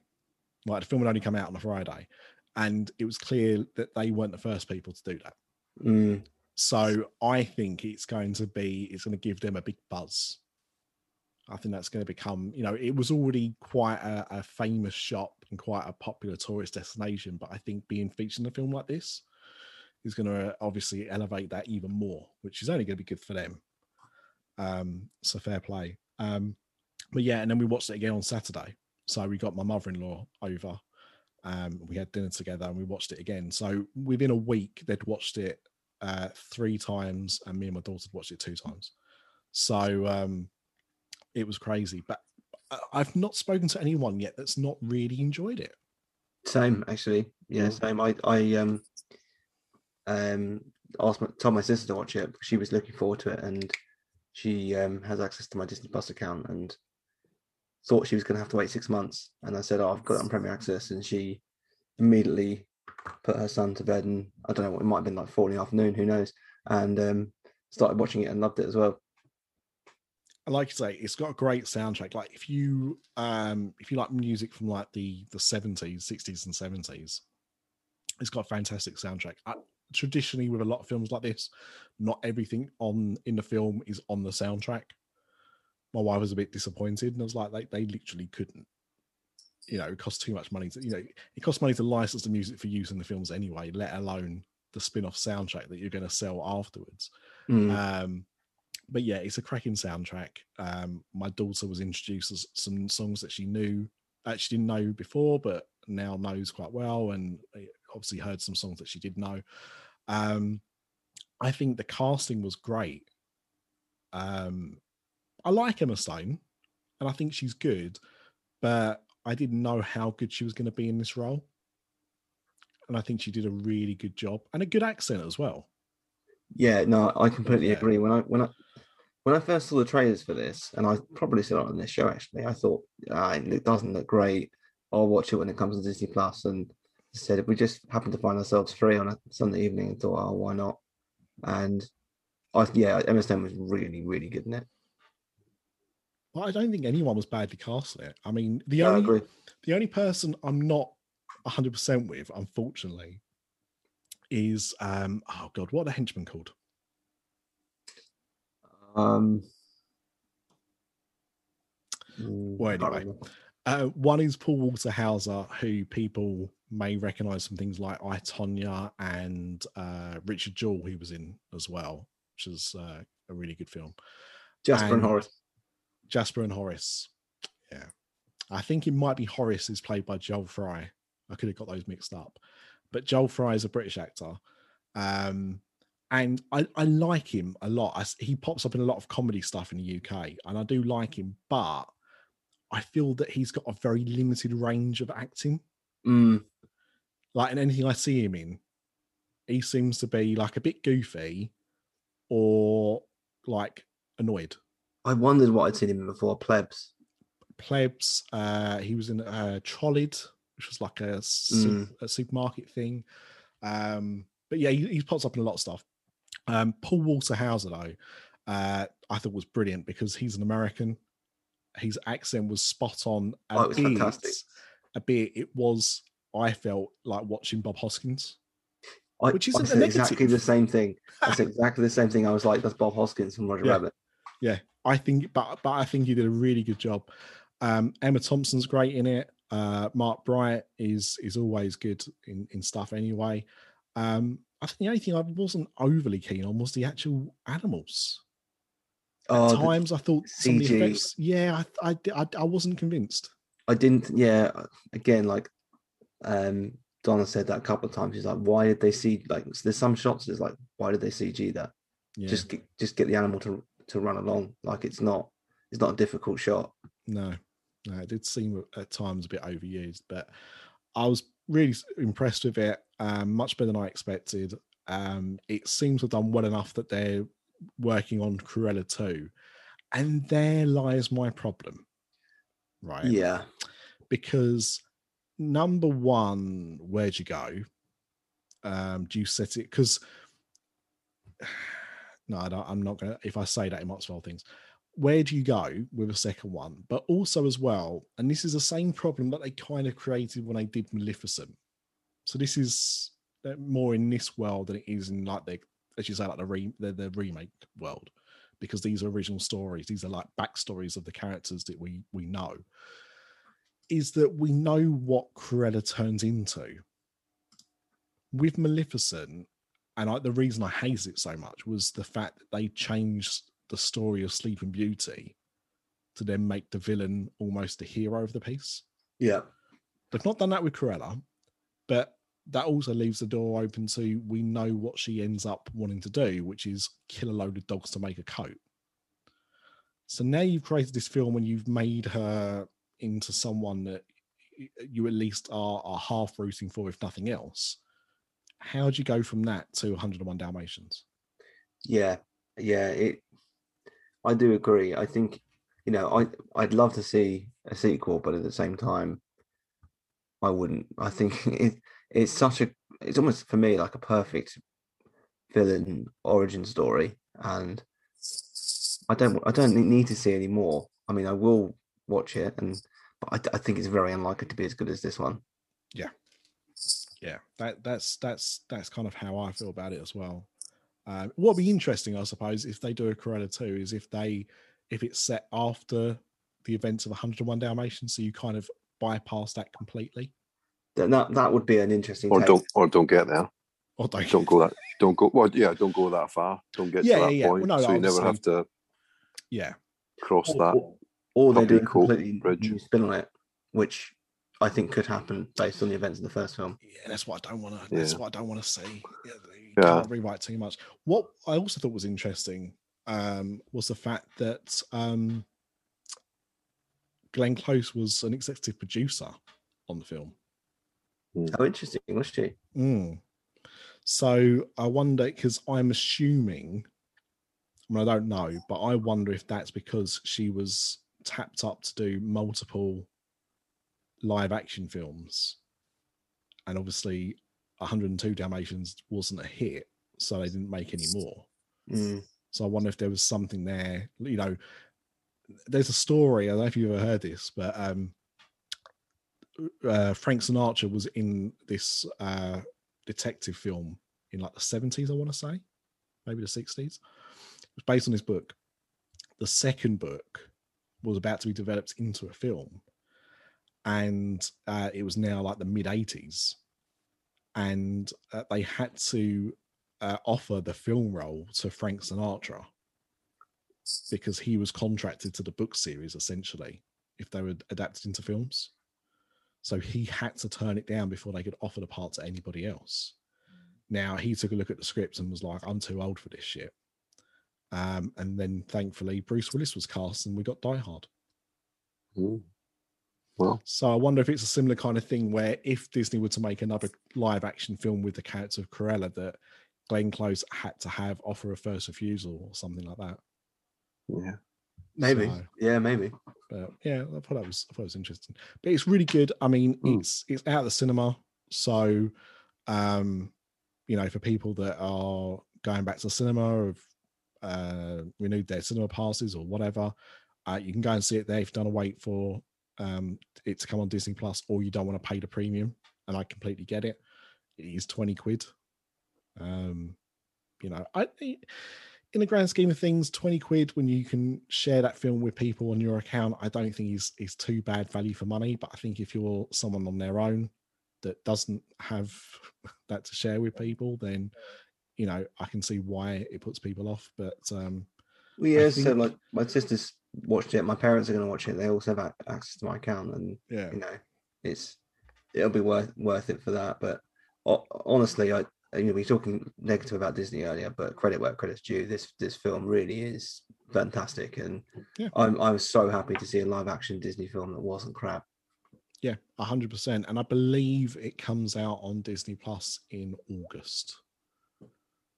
That's fine. If you want to wait. So I'll wait. I've got But- people I could share it with, Nick. I just don't want to. don't want to, exactly. You don't have to. Don't justify yourself to me. Not going I to. get it. No.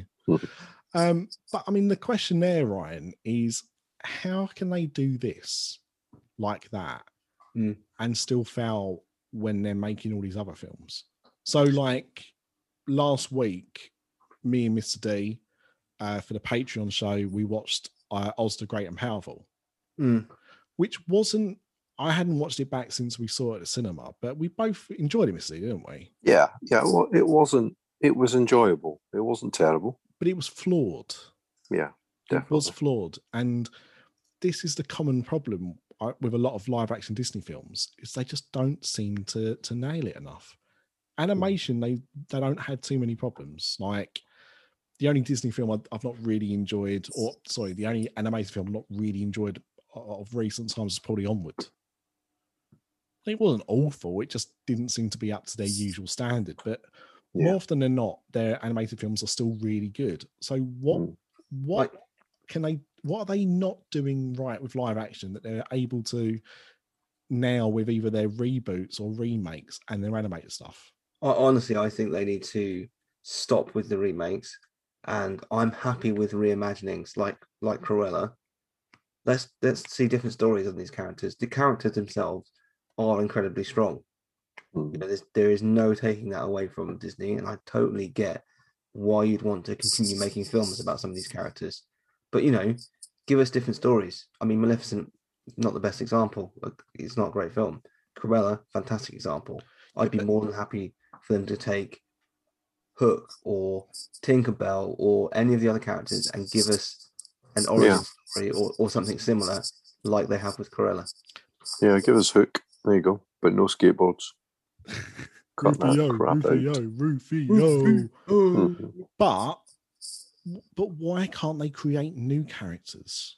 Well, I mean, they are struggling. I mean, however, I do think that the Jungle Cruise looks like a good mix of 90s The Mummy and Pirates of the Caribbean. Yeah, and you know what? I'm glad you brought that up because that's a good point, right? Look what they did with Pirates of the Caribbean.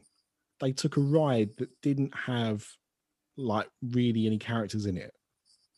So they had to create characters for it.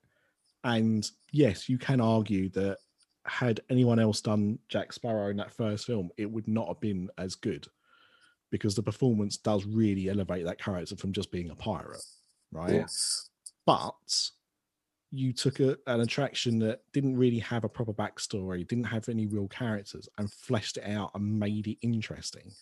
And it does, on the surface, look like that's what they've done with Jungle Cruise. Again, too early to judge because the film's not out yet, but it does look good, and the characters they've got look like they've been quite well done. But It definitely feels like they're gunning for the next Pirates franchise with this. Oh, well, they've got 100%. to remake the Haunted Mansion, for God's sake. Just remake it. Do you know what I mean? I know that what was his name? Del Toro was gonna do a version of it.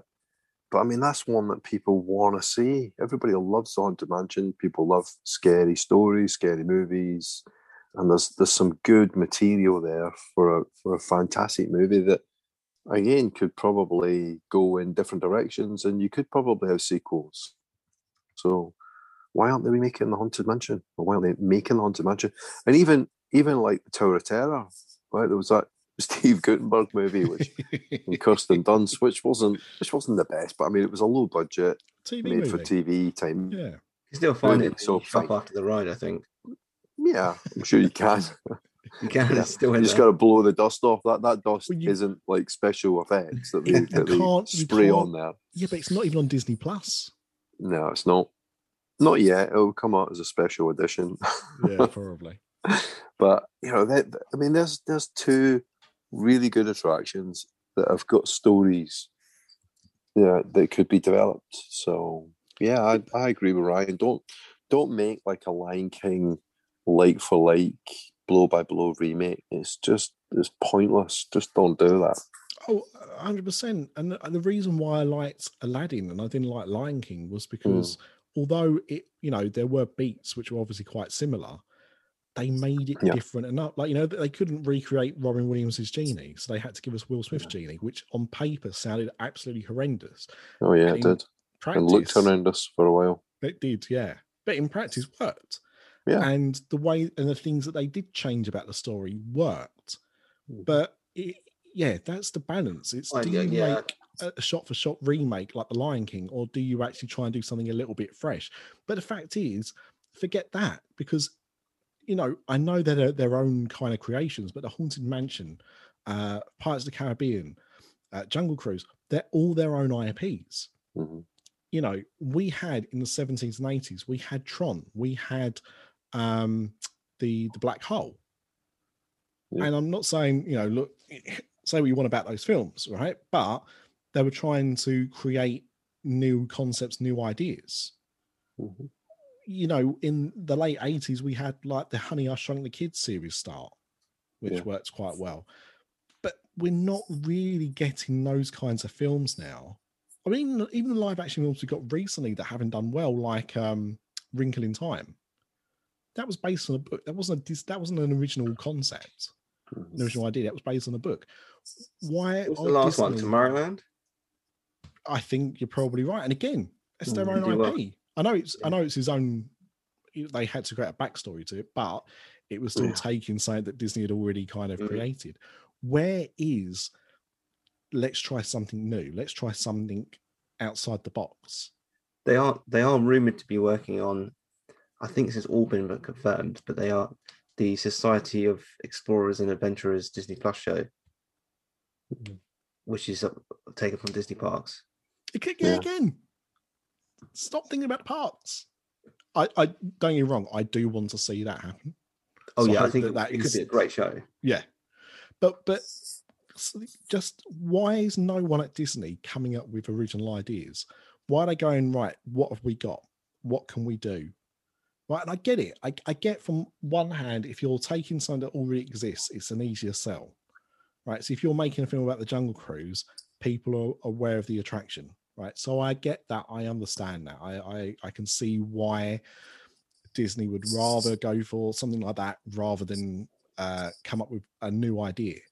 But the thing is, that new idea that they can come up with could be their new IP. Mhm. I just don't see any original ideas coming out of the live action side. Look at the animation stuff, right? You're still getting brand new, fresh ideas. You know, how many, you know, of the recent films like Moana, that was an original idea. Frozen was obviously a version of the Snow Queen. Tangled was obviously a take on the kind of legacy of Rapunzel. That'll be next though. That'll be the live action ones next. Yeah, but what? And you know, they've got the new Pixar one. Well, the last two Pixar films, Soul and is it Luna? No, Luca. Luca. You know, they're obviously brand new original ideas. We're getting that in animation. Why can we not get original ideas in live action? Didn't they? That used to be their raison d'etre, right? Look at the 60s and 70s. You know what films they were Disney were making, like the Computer World Tennis Shoes. That wasn't based on a bloody attraction, was it? Or a book? Or One of Our Dinosaurs is Missing? Or Bedknobs and Broomsticks? Like these were the ideas that people came up with, and they made films of them. It's okay based on a book if it's a, you know, but it's not a book that they've already made like 3 or 4 times, and Yeah, a but book that hasn't been made into a movie. Yeah, but the problem is, well, look at the last 2 attempts, right? A Wrinkle in Time, I mentioned earlier, and Artemis Fowl. Now, the book of Artemis Fowl is nothing like the film, and it flopped. The problem is, if you're gonna make a book, you're gonna take somebody's source material, and especially if that book has got a loyal audience, which Artemis Fowl definitely did, and Wrinkle in Time did as well. You need to make it authentic to the book. So that's the other thing they're not doing either. I just want some brand new original concepts. For all its faults, at least with Avatar, James Cameron said, you know what, I've got this idea for this world. Yep. And made it. Now we're going to suffer through 4 and now we're going to suffer through 4 more films. Hopefully, there's still an outside chance that they'll learn from some of it from the first film. Actually, go back and look at the feedback because there was some good stuff in Avatar. I agree. Yeah, no, I do. It was overall, it was average. I'm not writing off yet. I will make jokes about these sequels until the cows come home because it's very low hanging fruit. But the reality is that they've had enough time to work on these films to actually make them something that they weren't before, and expand this world and make something a bit different. So I'm all for it. And credit where credit's due. I think James Cameron has spent the last 10, 11 years actually nailing the story for the next few sequels. And nailing whichever technology it's going to be filmed in. Yeah, better hurry up. He's getting on a bit. Holographic, no glass 3D, 4DX or something.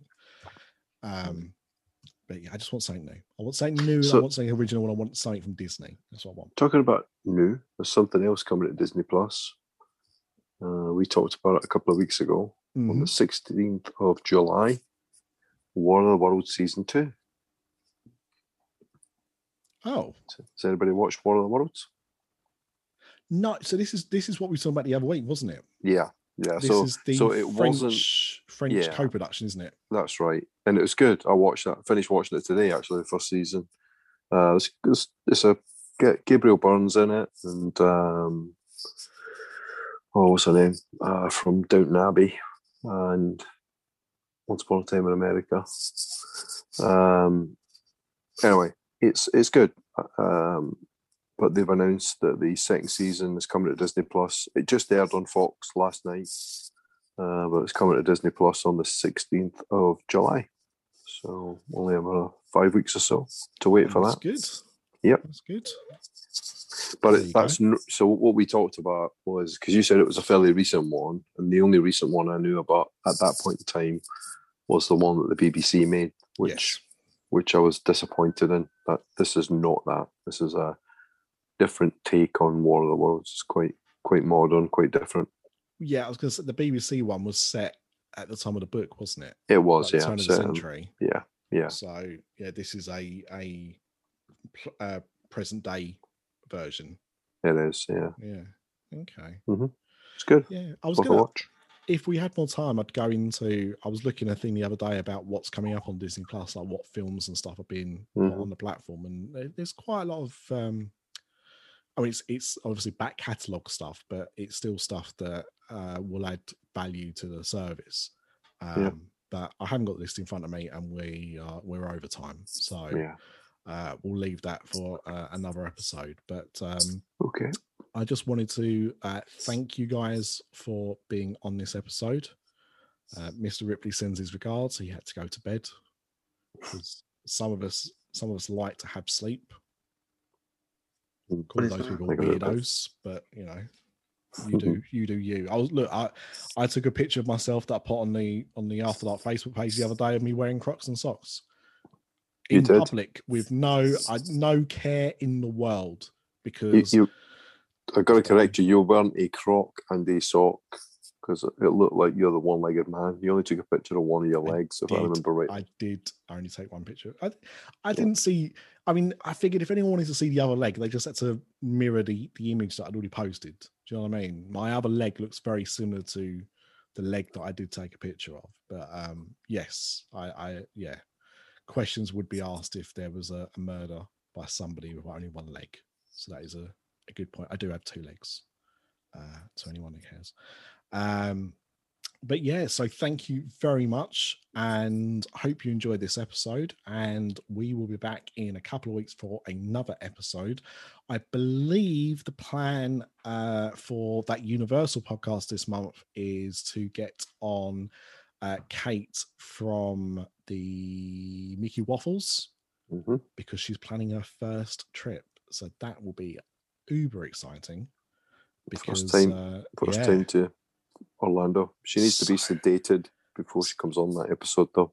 Well, if she's hanging around with Sinead, she'll probably be highly intoxicated. So that'll be that's almost as good, right? That could go either way. That is true. I've never seen Kate drunk, so I don't know. But yeah, so that is the plan. If it's not going to be this month's episode or next week's episode of that Universal podcast, it will be on the one after. So keep your eyes and ears open for that one. And yeah, we will see you in 2 weeks. Crocs rock, not.